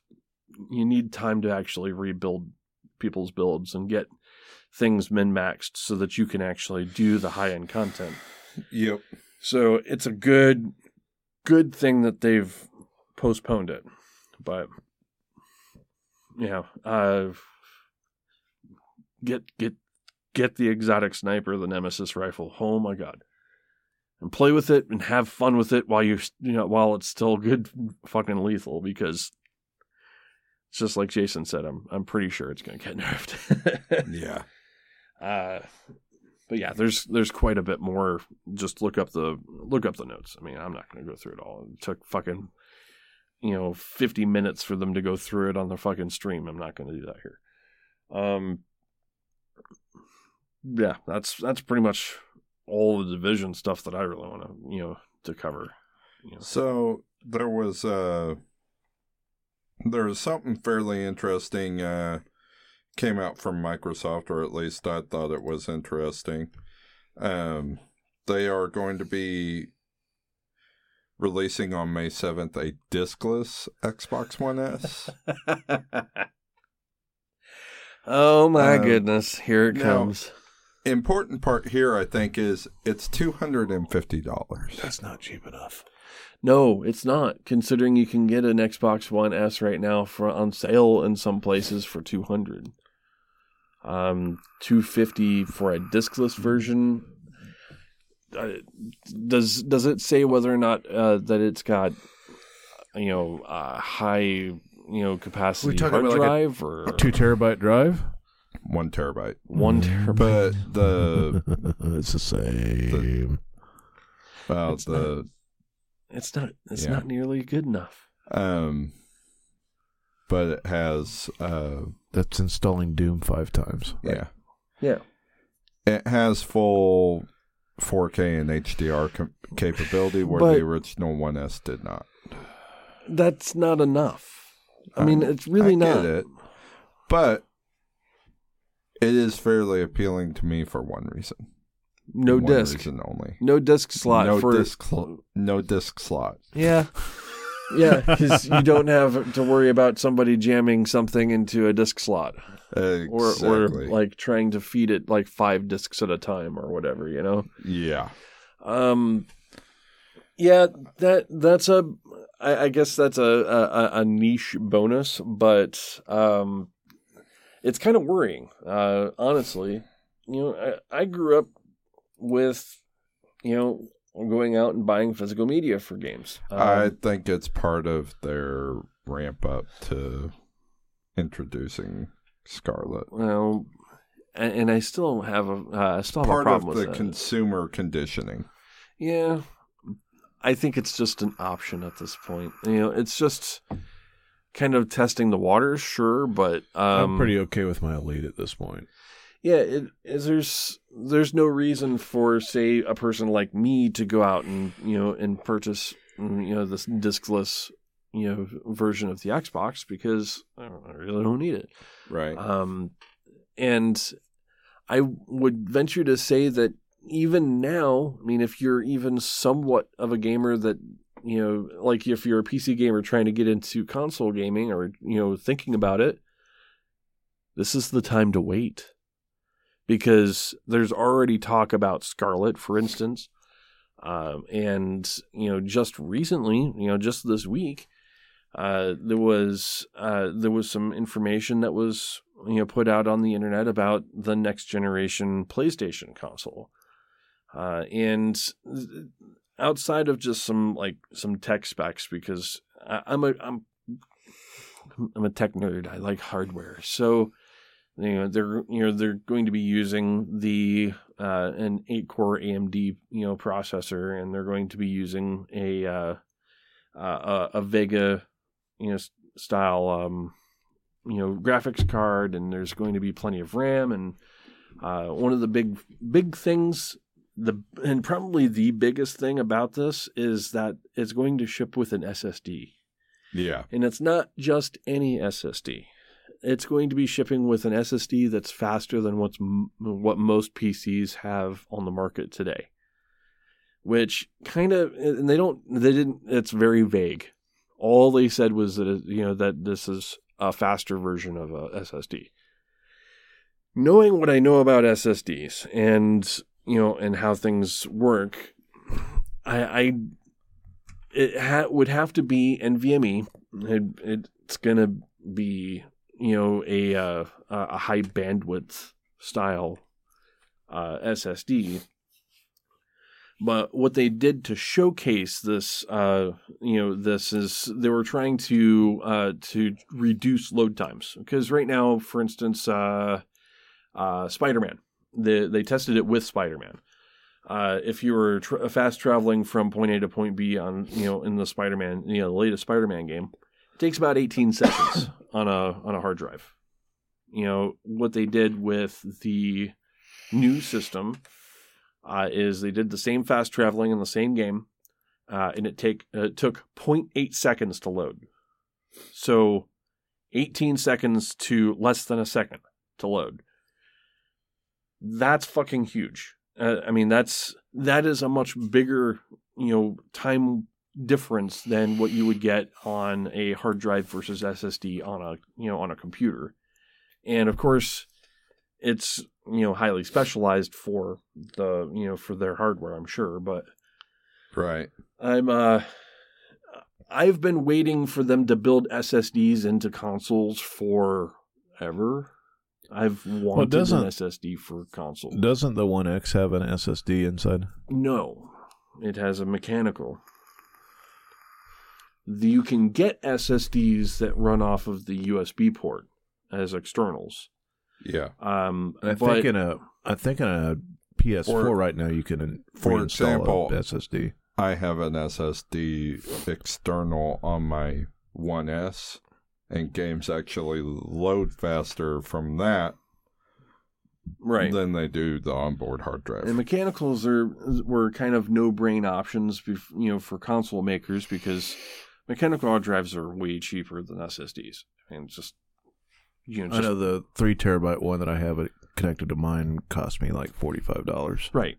And the one I just put into this PC was fucking peanuts. So, it's just getting an SSD, or getting the right SSD. Like NVMe is not cheap.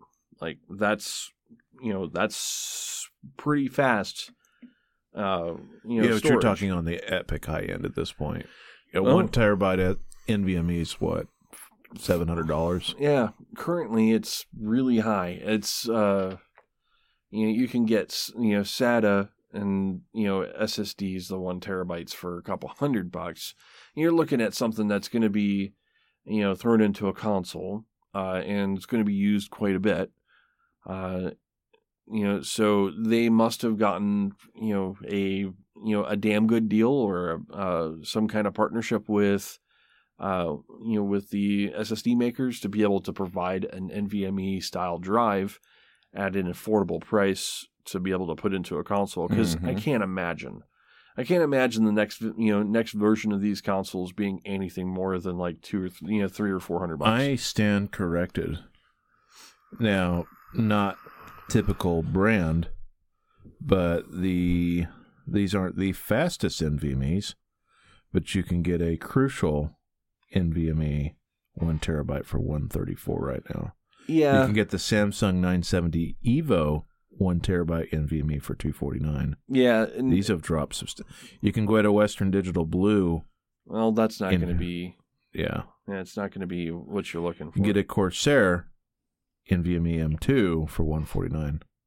These just dropped. You have to be very careful about how you pick up those, because even if it shows NVMe, it might still run off SATA rails. It's not. Here, let me look up PCIe. You would want to make sure that you get the throughput. So, it might hook up to PCI, onto a PCI rail, but it runs at SATA speeds. It's really dependent on the controller chip of the hard drive. So whether or not it can actually run at that, that bandwidth. So I'm fairly certain that what they're going to be putting into this PlayStation is going to be, running off of, an NVMe style, architecture. Oh yeah, I'm sure. This is a crucial 1 terabyte NVMe that runs off of PCIe for 129 that runs at 2,000 megabits per second. And that's not bad. It's definitely not bad. It's faster than almost everything. That's not bad. I mean, considering my 1 terabyte, SATA M.2 when I built my machine runs a at like couple years 600 ago. megabits a second. Yeah, it's nowhere near that, and it still cost me like $200 at the time. It was on sale. So, but I bought it when it was relatively, new technology. I mean, I've never actually built anything with an M.2 before my machine.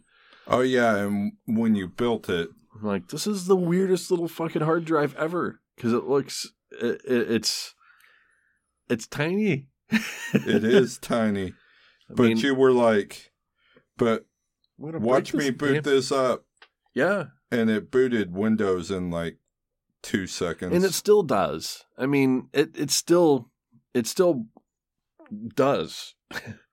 I'm actually kind of surprised that it doesn't boot games faster. Like, for instance, Division 2 on the PC, on my PC, it still takes quite a bit of time to actually load. I'm not sure if it's how the fucking launcher works or whatever. Some of that's the server too.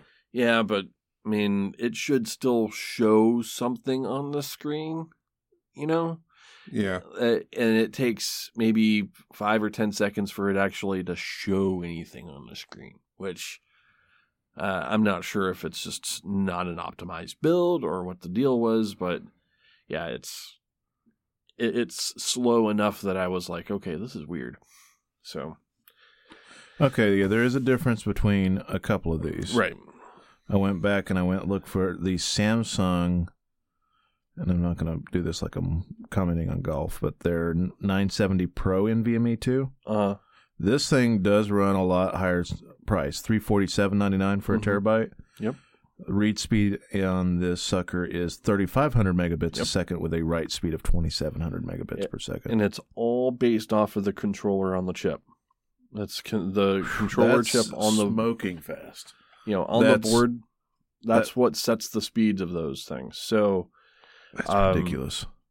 So you spend more for that, but that's the kind of technology they're going to be putting into the new PlayStation. If they can reduce load times, that's fantastic. Another thing that's coming with the next PlayStation is, and this is because they're using current computer architecture in their consoles instead of specialized chipsets, they're able to do backwards compatibility much easier. So the next PlayStation will be backwards compatible with PlayStation 4 titles. Here's a crazier thing I'm sorry, you got me on a tangent just looking at these again. There's a controller card you can put in a single slot that'll handle 4 of these fuckers. Oh yeah. That Dell makes right now. You can plug 4 into one slot. Well, think of it this way. The NVMe uses a PCI Express rail. A PCI Express rail. Some I've seen some of them that I think run off of PCI Express 2X. But if you put in a card into an 8X slot, which most computers have, you've got a 16 and an 8X. Especially if your motherboard is set up for 2 graphics cards, that's how it works, is one's 16, one's 8, and if you put 2 graphics cards in there, it just runs 2 8X rails. But if you put that card in there, it's got 8x PCIe rails, so it can split those up over the different drives and be able to get the the full bandwidth off of it. Yeah, I was looking at those expansion cards because that'll be the next thing that probably the next big thing that I do for my machine is to get NVMe drives and RAID them. Because and not because raiding them is going to actually make it faster. Because you'll just have 4 times redundancy on something with a 1.8 million hours worth of usage on it. Well, for all the what files? I mean, the podcast files to me are pretty fucking The redundancy is just on 2 machines right now. Well, you have no real reason for RAID other than to spend $1,000 on hard drives. I want to spend $1,000 on hard drives. Just saying. When you go on a date, you're gonna be like, I have 4 NVMEs rated together. Yeah, so fucking He's hot. not Fuck going me to now. date. Fuck me now. I've got a RAID set up in my computer. I've wanted to do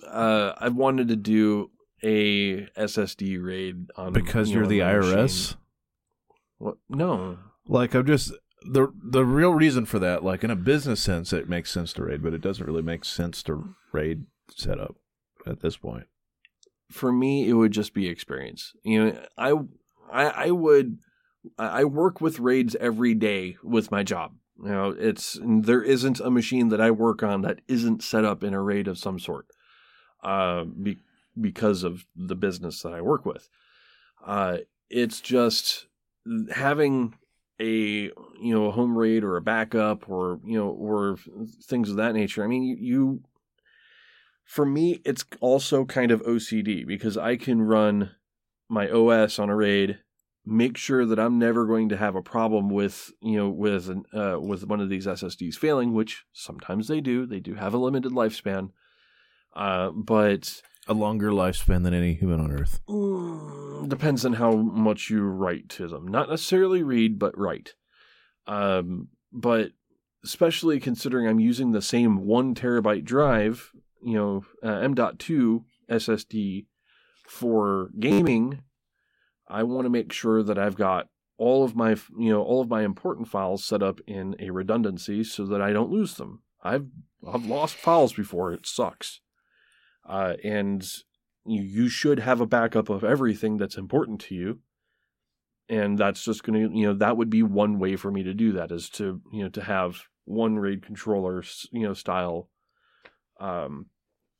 NVMe setup, because I have to over-engineer everything. This is like somebody who has backup engines for their Honda Civic. If you haven't figured it out, Rusty's not a budget gamer. Why would you only run one engine when you can have 2? The Orca surfaces again. The great white narwhal of Oklahoma. Yeah. I like to have good tech, and I like to be able to test some things that I might not have used before. And I mean, I might not have fucking YouTube money to be able to do that type of shit, but I pick it up as I can, and I like to play around with things. I mean, fuck, I said, oh, you can't. You said, oh, you got to try this game called Beat Saber. It's really fucking fun. What the fuck did I do that goddamn weekend? I went home. I bought a fucking Oculus. I've been playing Beat Saber ever since. You do this to me sometimes. So it's your fault. I mean, they have, what's the the Vive Pro? The Vive Pro, I looked at it. It's not worth it. Not at this point. Not worth upgrading from the Oculus to that. Just as soon as the fucking VR can suck my dick, then I might upgrade. VR can suck your dick. Oh. Never mind. Moving on. There are peripherals. Yes, I know. Moving on. It's not a peripheral. Oh. Well, moving on. So there was also I don't have more. this, guys. I don't have it. Last big piece of news. There was more information released about Jedi Fallen Order. Oh boy, Jedi all at Star Wars Celebration. Oh boy, so you've been reading up on it, I imagine. Oh yeah. Okay. Yeah. So it is going to be a third-person combat adventure game. Yup. Similar to Unleashed. Yup. But it looks far more polished. Of course. And gameplay looks much smoother. But, I mean, Respawn already kind of proved that they can put together fluid combat with Titanfall. So there's some things. So they're saying emphasis is on the making the combat feel weighty. It is very much a strike, dodge, parry system. Some of the writers that were there at the celebration kind of likened it to Dark Souls style combat. But they said there's also a good emphasis on the story as well. Good. You're going to see things such as you're actually going to have to strategize on how to use your force powers. You mean you don't just pull Star Destroyers from the sky? Yeah. You're actually going to have to strategize that shit. And they said I thought that was a thing that happened. You're also going. One thing they definitely teased was that your lightsaber will kind of evolve with you as you go. Well, obviously. Yeah. I mean, the whole premise of this thing is that you were. It's a game about a Jedi. Yeah, the whole premise of this of the game is that you are a Jedi Padawan that survived the Order. That survived the Order 66 and trying to figure out what's going on. This is the time frame of it is between episode 3 and 4. Yeah. So you kind of get an idea of where in the timeline you are. So as of right now, there's no news about any sort of season pass or anything like that, which is definitely different for an EA game. So on that, if I might interject, this being an EA game and being a Star Wars game, people were automatically butt clenched because they were just, they didn't want another Battlefront 2. I like Battlefront 2, but it's definitely not Battlefield or Battlefront. Yeah, Battlefront. Yeah, I like Battlefront 2, but it's not exactly what I'm looking for. Well, they dropped the ball on the whole fucking loot box thing, but that's aside the point. What they said, you get you fuckers to play, is they said that this is a single player, story driven game that will not have microtransactions at all. That is being put out by EA, which is one of those things that you just look on on paper and say, oh, well, that's not characteristic of them at all. And that is reflected on exactly this. Right now, there are 2 editions available for pre-order. Oh, boy. Your standard edition, which is $59.99. Oh, boy. And the deluxe edition, which is an entire increase of $10. And what do you get? And what you get with it is a behind-the-scenes... You get behind-the-scenes features for making of the game, etc.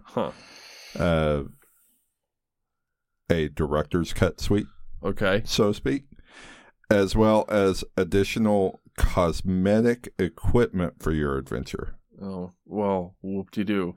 Whoop-de-doo. The point is, they're only charging $70 for this. Thing is, and the way that before the whole cosmetic thing, it sounded like one of those DVD special feature things you get behind the scenes commentary and deleted scenes. Exactly what it is. Ooh, yeah, deleted scenes. What's Director commentary. Do they have a due date on this right now? The current release date for it is November 15th. It is one of those things. If so, and I'm not going to pre-order it because I mean I'm moving away from pre-ordering anything really. But one of the things that I'll be watching for is how much the initial announce changes over time. So it's EA. We've all been burned by EA in some way, shape, or form over the years. You know, it just seems like it's gotten worse over the last few. But I am super duper duper duper skeptical about anything put out, and put into the market by EA. I'm also super duper skeptical because it's a Star Wars game that, and EA's not been had a great track record, to the point where Disney has started up LucasArts again, where you can, where they're trying to do in-house games.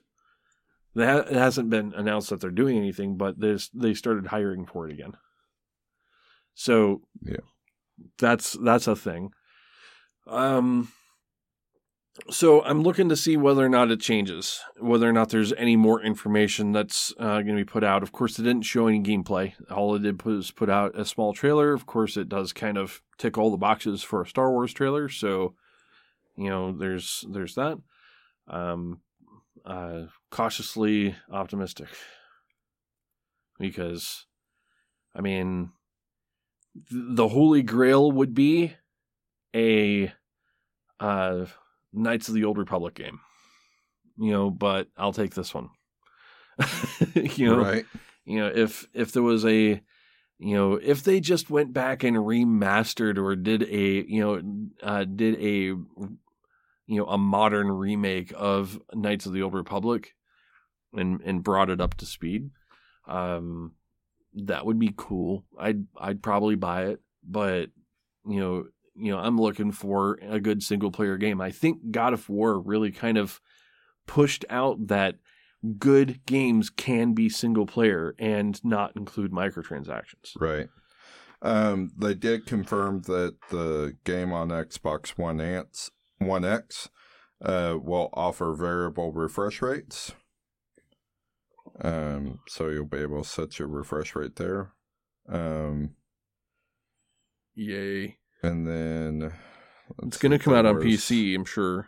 There were PC stats. Hang on. Get the article here. Sorry, I'm having to do it on my phone because the Wi-Fi's died. More tech issues. I can do nothing for your Wi-Fi.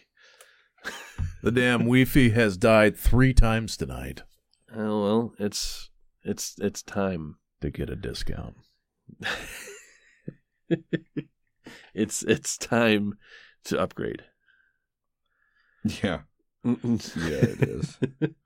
The only thing I saw that was rumored but not confirmed was that the minimum video card's going to be a 770. Okay. Well, that's not too bad. No, but that's beefier than some of the games that are being released now. Yeah, but people like me with a 1080 Ti. Yeah. Most gamers are running at least somewhere in the 960 to the 1080 Ti. As of yet, none of the PC specs are officially confirmed. Well, obviously, it's kind of still early. It's a November release, but they still haven't optimized it yet. So, no, they're running. They're not showing any gameplay, so that tells me that they're still running test builds and shit. So, yeah. Hey. But what was confirmed is there will be no DLC at all. It needs to. Yeah. And EA has not. They also made a point to state that EA's not been involved in the development. It's kind of This a is sad thing. it's like an anti-stance. We're not doing anything EA's known for. Right. It's Who's the developer one more time? Respawn. This is Titanfall, guys. Good. Yeah. So and I mean, there's a point in the trailer where they show him wall running, which I mean, that's kind of a Respawn thing. Which I'm fine with Jedi's wall running. Perfectly fine with this. Makes way more sense than just normal dudes. But isn't it sad that we're now in a climate where we're looking at a game that's being published by EA, where the developer has to specifically state EA's had no part in our development. We're doing things that are completely outside and against the grain as far as EA's MO. These are selling points for our game. Buy our game. I would say it's more along the lines of the developer stated that this was our idea. This is our game. So don't fuck with us. Right. Pretty much. But, I mean, EA didn't really get in their way with Titanfall. Didn't Respawn also do Apex? I think so. I think so. Yeah, I think so. The track record lets them do whatever the fuck they want. Well, they had to actually prove to EA that they could do it. I mean, that's now, kind of EA the real part. still had to officially greenlight Fallen Order. Right. But,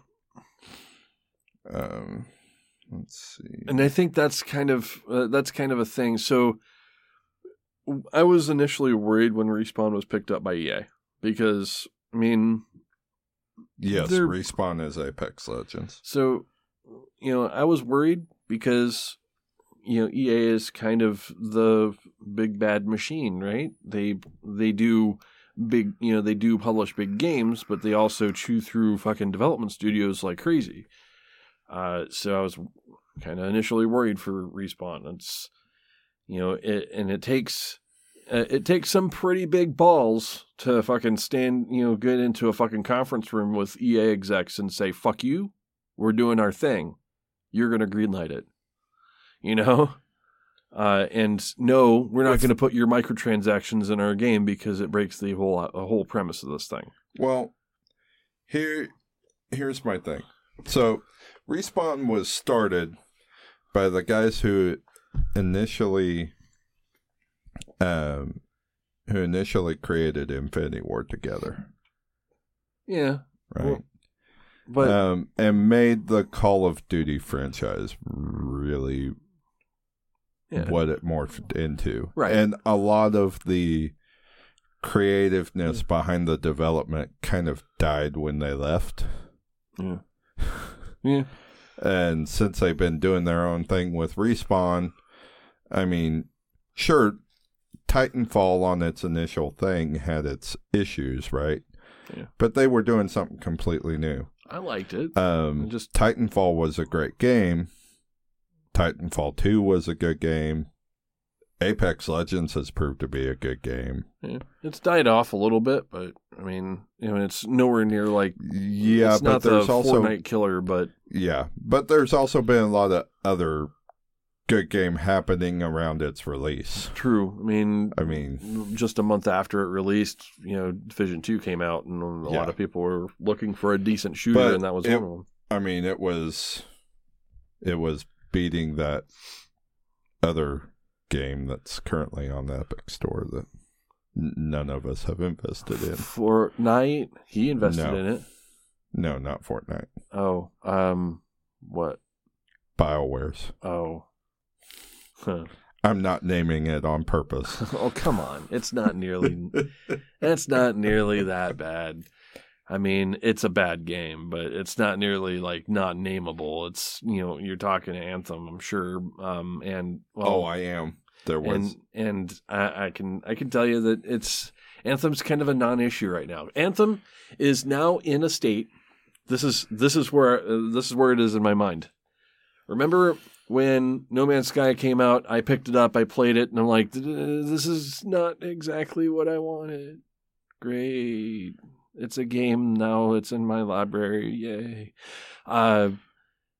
Anthem is currently in that state in a lot of people's libraries. They've moved on from the game. They've went off. They started playing Division. They're moving on to other games. And I saw a number. I want to say it was like somewhere between 50 to 70% of Anthem players have moved on. Which, I mean, that's kind of not super surprising, but it's not good numbers for BioWare.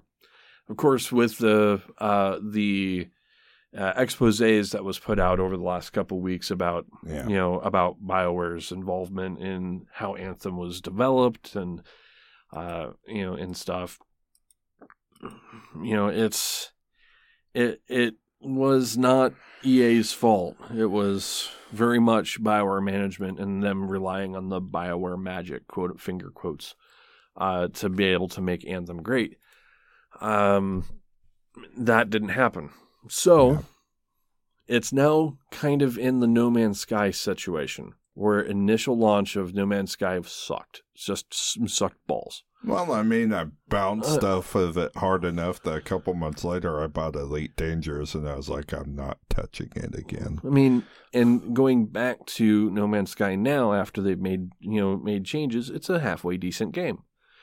BioWare said, we know we made mistakes. There's things that we're going to do to fix it. It's just not going to happen right away. So right now, it's kind of that limbo style game where it's out, but a lot of people are waiting for it to be finished.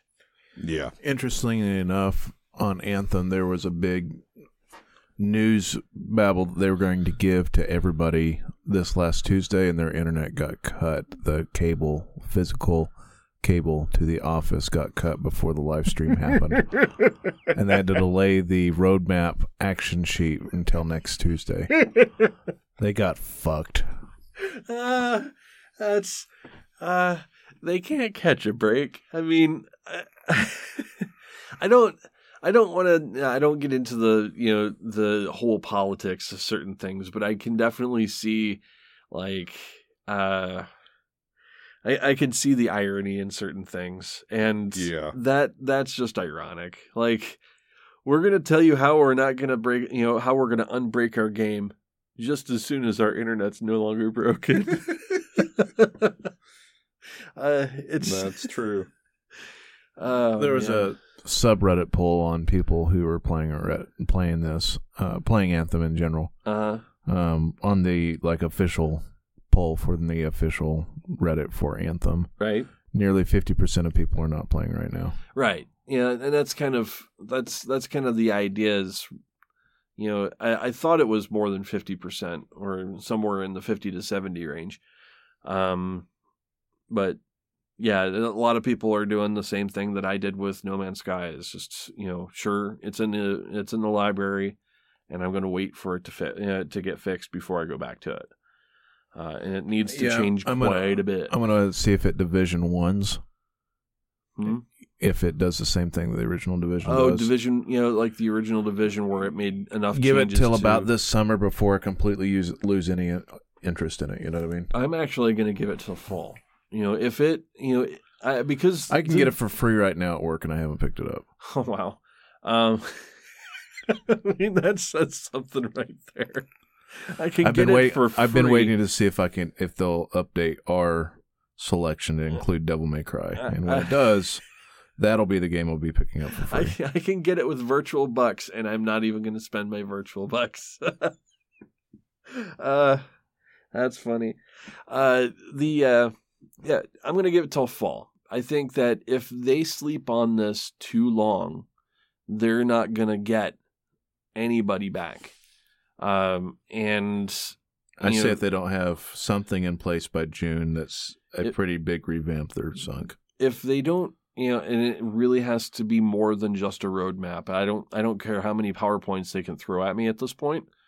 Like actual changes. They need to make changes to the game as soon as they can possibly make it. and make it balanced and, and fun to play. And they need to listen to their player base, for fuck's sake. Otherwise, they're not going to, they're not going to gain back any portion of those people who left. And I think Bungie went through a very similar thing when Destiny 2 came out. It initially came out, didn't have a whole lot of content to it, and it just kind of bounced off of people. People played it for the first, 20, 30 hours or so and said, okay, there's nothing more for me to do here. And they've recently made changes to that game, and it started to get, some of those players back. Not at all perfect, but, a very, very similar situation. So, we'll see. Like I said, I haven't purchased it, and I'm going to give them until fall. I still kind of want to play the game, but from what I've seen so far, not worth my money, not worth my time, and I've had way more fun looking at Division content versus what I saw from Anthem. I made my decision based off of the shit show that was the fucking alpha beta, pre-test from Anthem, and I said, oh man, not enough time, needs more time in the oven. Yep. So I think anybody have anything else? No, it's been a news light week. That's all for me, sir. All right, well then find us at tiltcast.com, find us on Facebook and twitter.com/tiltcast, and our YouTube channels, youtube.com/therealtiltcast. Find friends of the show, For the Love of Gaming, find badmoviefiends.com or bmfcast.com, noquarters.net, and tvgp.tv. They do great things. Great things. And we'll talk about the other sites when they update the content. So with that is the end of the show. Alrighty. Peace.